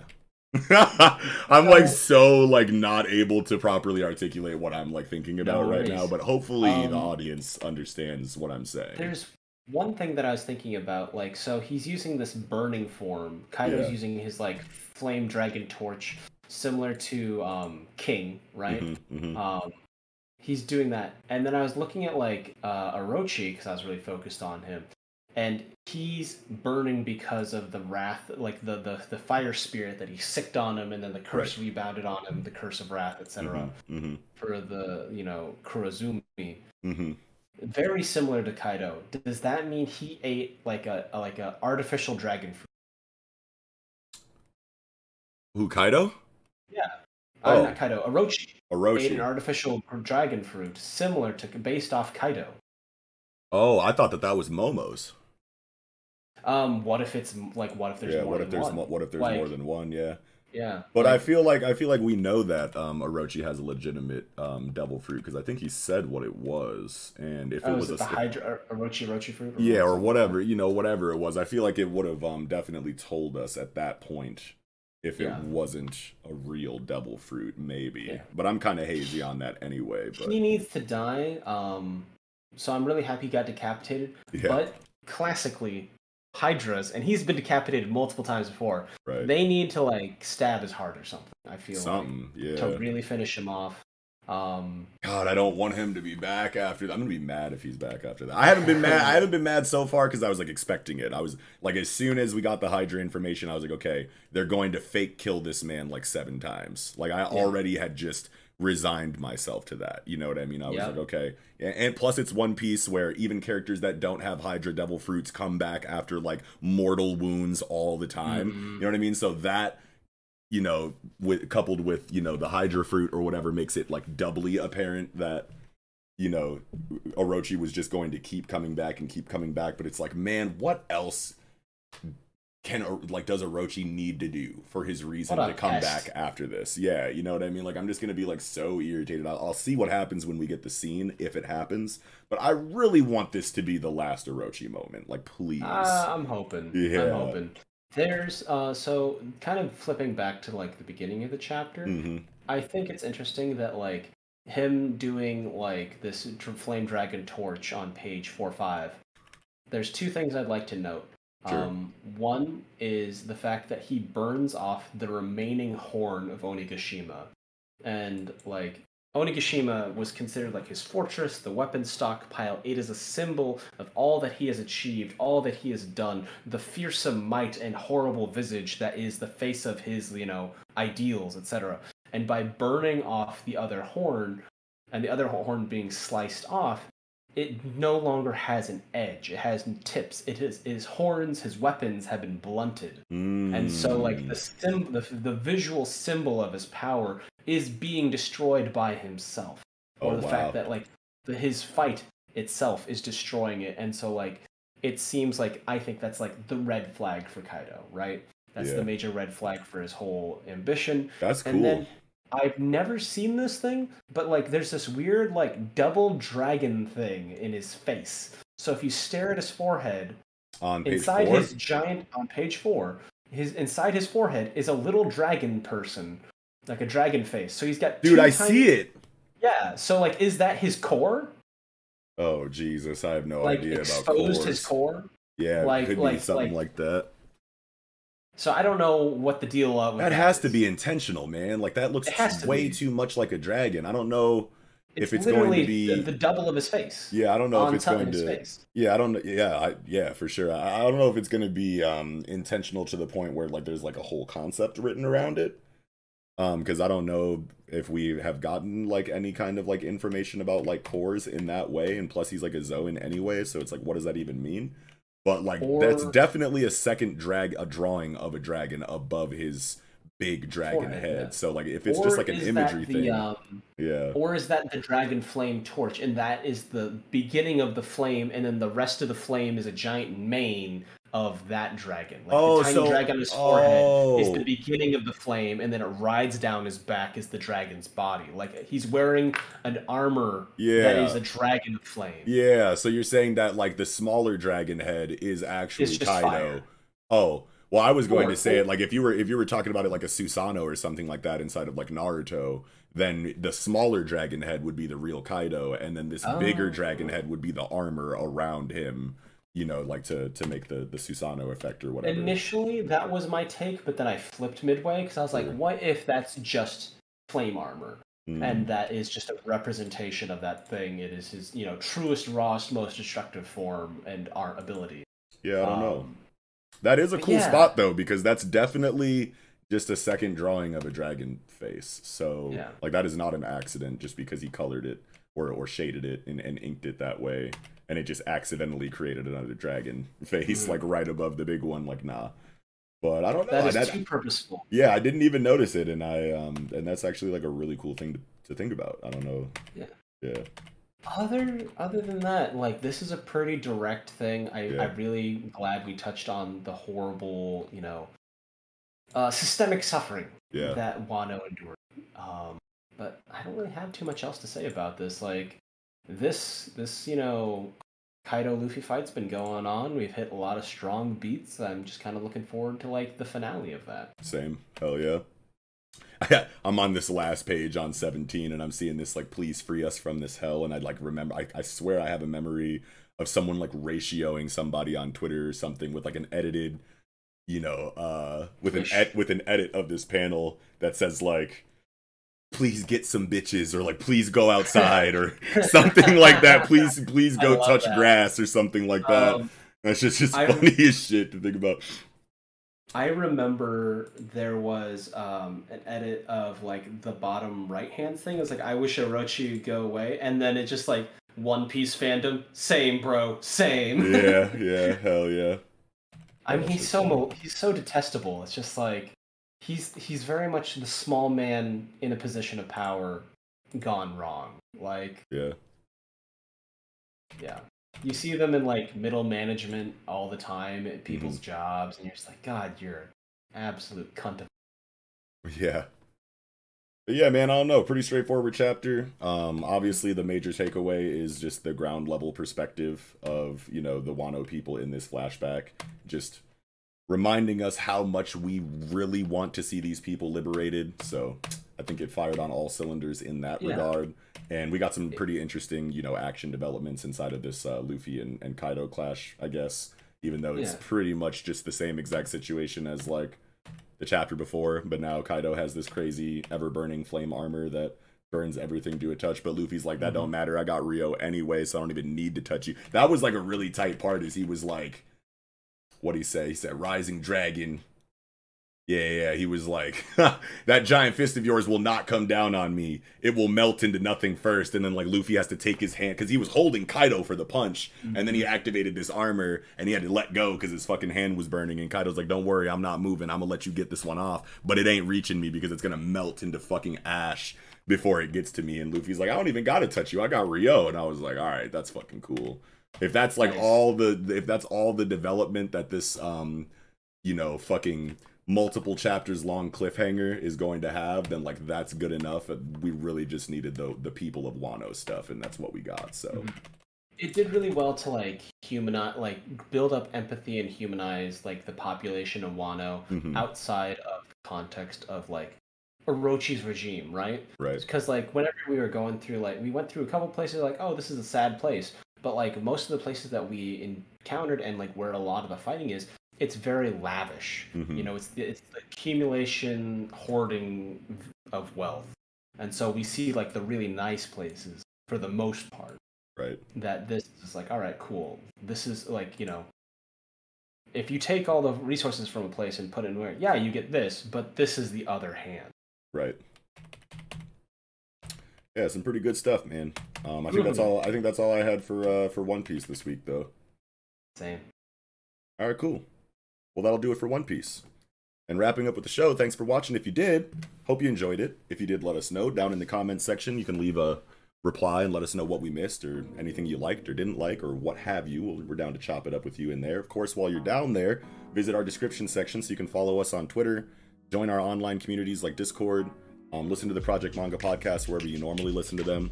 And if you want to support what we do directly, even more than you already do by watching our content, you can check out our Patreon, and that's going to have all kinds of perks like early access and additional manga reviews. So check that out if you haven't already. But with all that said, I think that'll do it for this episode of the Project Manga podcast. Wrapping up, I'm Knox. And I'm Melo Yenis. We'll catch y'all next time.